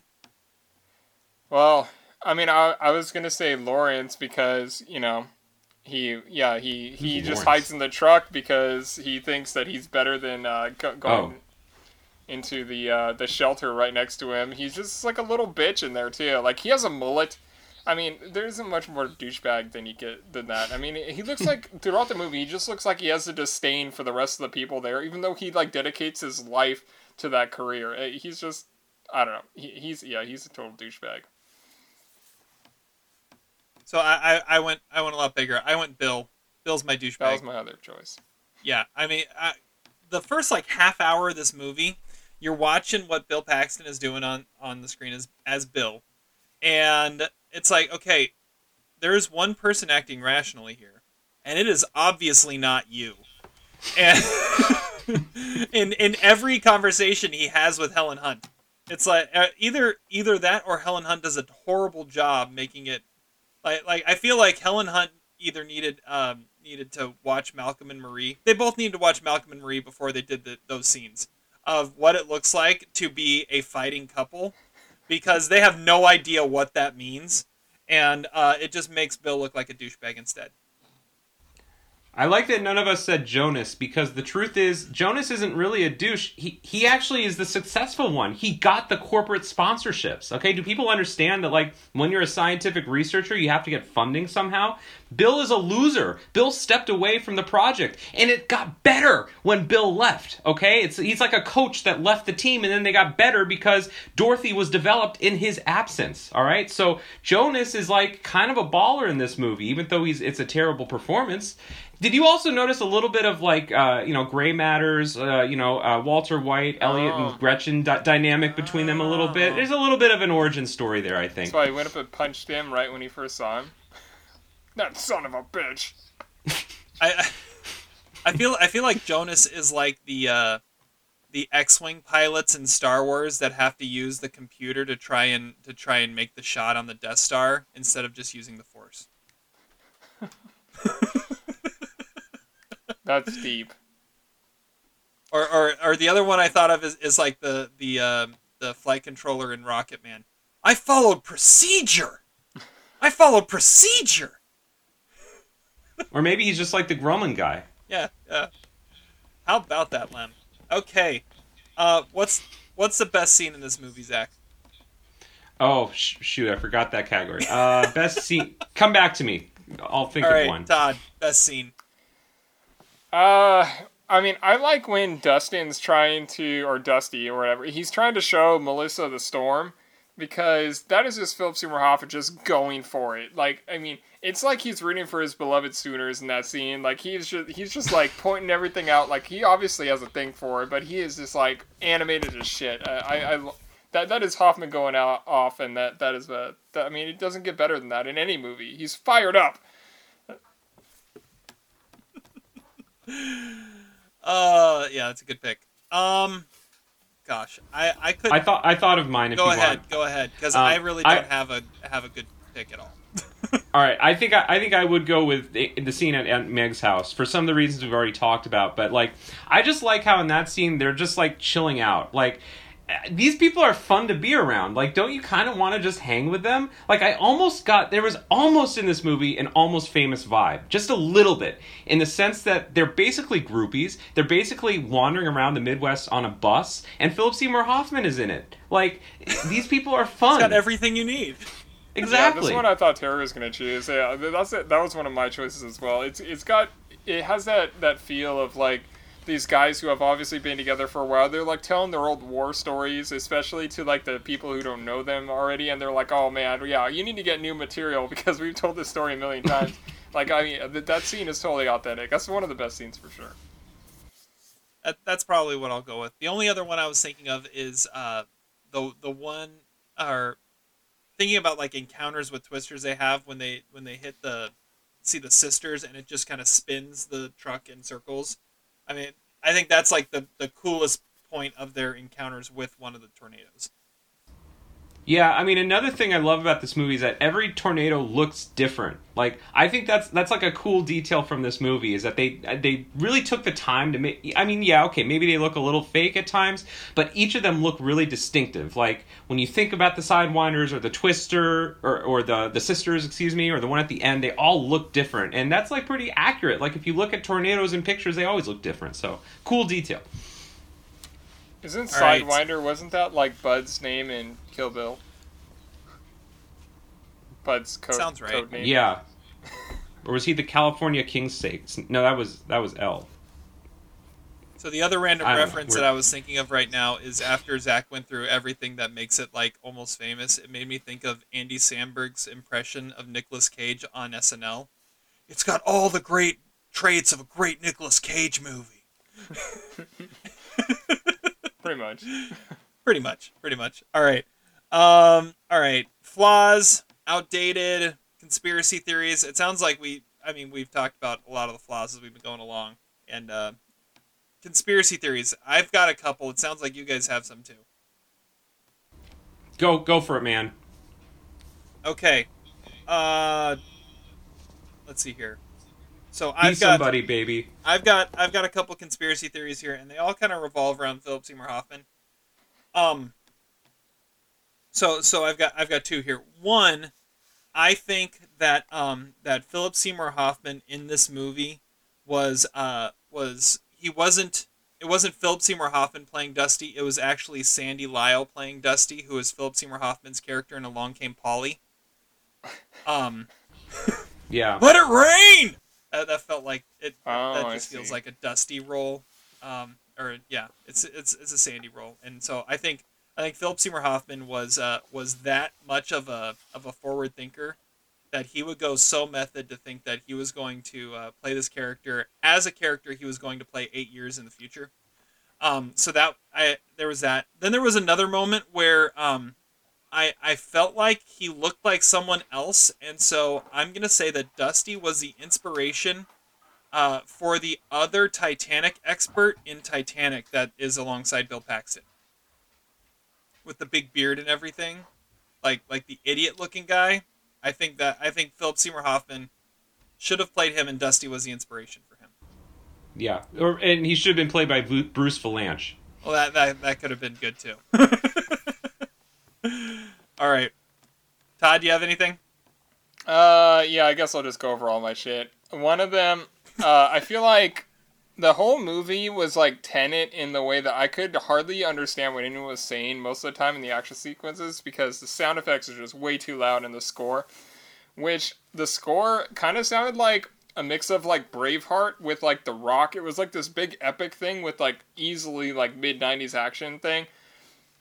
Which is really bizarre because this movie doesn't really belong with either of those. And another thing I thought about was, I don't know how they all didn't just damage their eyes. They should have been wearing goggles at some point. Like, she is like walking right toward a Twister that's like 20 feet away from her, and debris is flying at her face the entire time, and she never even has to squint. I'm like, what the hell is going on there? Like, how is she not just like completely destroying her eyesight? I mean, those kind of things are just inexcusable. It's funny you say that. It's funny you say that because apparently Helen Hunt and Bill Paxton did get eye damage during the filming of this movie. Well, there you go. I mean, and it wasn't even a real Twister, so there you go. And I mentioned it earlier, but I don't know how they never changed their clothes. They're like soaking wet, they're full of mud, and then the next scene is not exactly several days later, and it's not warm enough for them to just like dry naturally, but they're just naturally dry after that. Bill even takes a shower and then just gets back in his old clothes. The same clothes, yeah. And they were there for probably like an hour tops, and they obviously never washed those clothes. I don't know. And I want to know how Melissa's phone was still working when they were like charging at that one storm. Like that tornado took out every like post, every power line and everything. There must have been some insane cell reception at that point. Like, I mean, that was like what? Yeah, 1996. Like that was just really impressive, or just really stupid. And also, I want to know, how is like Zach was saying, how is everyone paying for these things that they're doing? Like, they waste like 4 trucks. Yeah. have no problem just like destroying equipment, and I mean, it looks really expensive. Like, who's actually paying them? Like, they just look like they're doing their own thing, but they just have Not an corporate. infinite budget. I think it's the University of Muskogee or whatever. Oh yeah, like you yeah, see that Muskogee logo State a few College or times. whatever. Yeah, Yeah. it's on that bus outside. Yeah. And on Larry's shirt or Lawrence's shirt. I didn't know his name was Lawrence until you said that. All right, Zach, do you have anything? Yeah, I do. So when we first see Jo, she's wearing that like white wife beater, and it gives off a real strong Laura Dern and Jurassic Park vibe. I feel like this movie was very much Jurassic Park inspired, especially because it was written by Michael Crichton And his wife. and his wife. Yeah, it's amazing how many people wrote this movie. So does to Laura see how Dern have bad a it is, daughter but that we could cast in that lead role, not Kaylee Cuoco? it's possible. So the biggest gripe I had watching this again is this is the biggest series of storms in 10 years, they say, and Bill is a weatherman and he's not in the studio. Like, what is he doing? This is like, you know, I mean, this is like a tax attorney who decides to take the week off on April 15th. Like, come on. Like, well, what's he doing? Just hanging out. How do Bill and Melissa find the crew at the beginning of the movie? Like, they're just like randomly in the middle of nowhere. There's no GPS or anything. I have the truck that falls from the sky and nearly kills Melissa. Like, that was the smallest tornado in the movie. Okay, that was barely an F1, and that thing must have flown the truck like 10 miles. And it is the only piece of debris that falls out of the sky. That seemed a little bit unrealistic. It fell like backwards too. Like, yeah, and how could she not see it? Like, no one's gonna see that falling out of the sky. I don't know. So no one knows what goes on inside of a tornado. It's very mysterious, yet Bill always knows the direction that it's going, so why do they even need Dorothy? And then the end of the movie, my wife actually pointed this out. I had never noticed this before. The end of the movie is the exact same ending as the ending in Speed. Instead of Keanu and Sandra on the subway, you know, roped onto the bar or whatever, it's just Bill and Jo, and they're, you know, it's the explosion and all the crew comes. It is literally the exact same ending. I don't know how, after 25 years, I never noticed that. But that's amazing. And then my final thing is, I have a lot of questions about Philip Seymour Hoffman's genitals. Like, what was he doing that day on the set that he wasn't wearing underwear? Is he getting into character? Does Dusty just not wear anything to work? I mean, this is the biggest day of the year for him. He's just going commando. And then, like, or is Philip Seymour Hoffman just like that much of a method actor? Like, he's trying to get into the head of the character. But either way, we need more explanation. wait, so here. is he only wearing a shirt? Is that what you're saying? No, he you know, his genitals were exposed. There's nothing going on beneath the equator down I know, there. but so was he not wearing pants? I think they're just loose shorts. Oh. Yeah, very loose shorts with I don't know. nothing protecting the boys down there. I never Oh, heard about man. that. Yeah, I read some about that. I was reading through the IMDb trivia. Mm. All right. Let's wrap this up. LVP, MVP. Zach? So I'm going to pull a gimmick a little bit again. I'm going to say my LVP and the MVP are the same person, and that is the one and only Jan de Bont. Because Jan de Bont was a great director.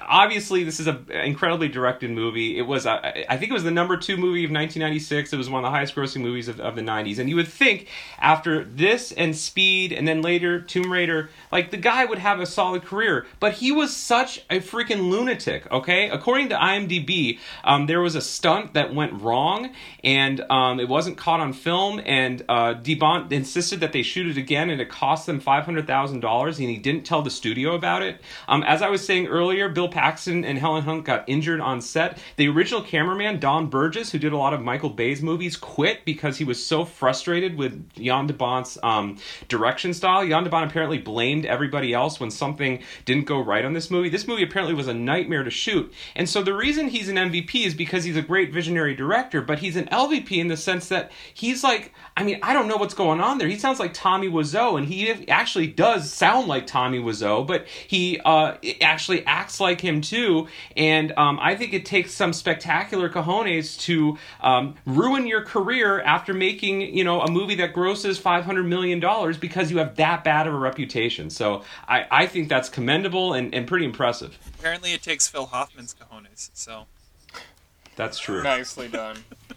That's the MVP of the movie. It's Philip Seymour Hoffman's cojones. Yeah, I was shocked to see that Jan de Bont only directed 5 movies in his career. I mean, Because he was a maniac. yeah, Reckless. He did Speed, Speed 2, Twister, The Haunting, and Tomb Raider: The Cradle of Life, and that was it. That's all I ever directed. So he was like, if Michael Cimino would have been in the 90s. Yes, that is the comparison. Exactly. But it wasn't always over budget stuff. I think he was just a He dick. just hid Maybe he's the $500,000 biggest douchebag. worth of losses. He was. No, we don't need to tell the studio about it. Let's just shoot. Let's shoot again. Don't tell them. He does have 64 cinematography credits, though. Including Die Hard. Yeah. All right. Todd, you're next. My LVP is Fat Bastard for naming this his favorite Helen Hunt movie. And my MVP is the Yes. stunt team. Because I never have given it to a stunt team before, but I have no idea how they shot this. Like, there's scenes where they are going, like, super fast, and they are, like NASCAR quarters, like, going, and then, like, one randomly turns, and they don't crash into each other. Every time I'm just like, how the hell are they not hitting each other? They deserve it. The stunt team in this is pretty incredible. That's a good call. That's a good call. Yep. All right. Well, my LVP is it's kind of a twofer. It's The House That Lived at the end, and along with the scout coordinator, because apparently, they were supposed to destroy that house, and then like the historical society of the town said, no, you're not destroying the house, and so they just said, screw it, we'll just film it here and let the house live. And that just is a stupid way of running business. And my MVP is Pipes. Just Pipes. Yeah. Or Pepsi. I mean, Pepsi really saves the day in this movie. It's true. I mean, for something that about corporate America, to have Pepsi as your such a obvious sponsor is pretty funny. And Dodge and Warner Brothers, too. Nice product placement throughout. Yeah. All right, let's wrap this up. Quote of the day. Strawberries. Not the cheese. Womack. With a little sex in it. Quote of the day. I'm going to go first. This is actually, it's kind of funny that this is my quote of the day because it kind of was referenced a little bit earlier. So I watched Malcolm and Marie this morning, and I mentioned already I saw some parallels between the relationship between Bill and Joe and the relationship of Malcolm and Marie. And then I was listening to some music earlier today, and I decided to quote a great poet of our time, and that poet is none other than Britney Spears, in a song that she had, and the chorus of that song is, "You drive me crazy, I just can't sleep. I'm so excited, I'm in too deep. Whoa, oh, oh, crazy, but it feels all right. Baby, thinking of you keeps me up all night." So, once I was listening to a 90s radio station, and once that popped up, I was like, that's Malcolm and Marie. I think That's that Bill might and be Joe. the They third drive each other time crazy. We have quoted Britney Spears on our quote of the day. Every time that Spring Breakers comes up. Yeah, Alien would like that quote. Yeah. I appreciate it. All right, Todd, you're next. Mine comes from Arthur Christopher Orm Plummer CC, who died just yesterday at the age of 91. In December, Christopher Plummer said, "A lot of people want to retire. I couldn't. You don't retire in our business. What, play golf and watch television? Oh, please. We go until we drop. Acting, learning those lines, helps keep the brain alive. I would rather die right now on stage doing my craft." And he had 3 movies in the last 2 years, and he had 1 that was in the middle of filming. So, respect, Christopher Plummer. Well done. All right, Zach, finish us off. So we've already talked about some of the great dialogue from this movie. You know, I always thought you chase tornadoes deep down. I thought it was a metaphor. I already mentioned that line. He's in it for the money, not the science. I think, again, has a certain poetry that is just inimitable. I mean, you could take a Pulitzer Prize-winning writer and you couldn't come up with dialogue like that. But based a little bit on what we've been talking about, I think I gotta go with the line from Melissa. She didn't marry your penis. Okay, she didn't only marry your penis. In honor of what we've been talking about with Philip Seymour Hoffman's exposure, that line entertained 8-year-old Zach Saltz and his friends quite a bit every time we watched this movie. That was a solid line for like 3 years, a solid laughter that would emote every time that part of the movie would come on, and it was a classic. And you really should have ended with Todd, not I should me, have. Terry. I should have. I always do this part wrong. I always do the reviews right, but I always do this part wrong. Anyways, oh well. Well, with that, we'll draw this podcast to a close. Thank you guys so much for listening. We'll be back at you soon with another episode. Until then, have fun watching movies, and we'll catch you on the flip side. Despite your crass behavior, I'm glad we were able to do this together.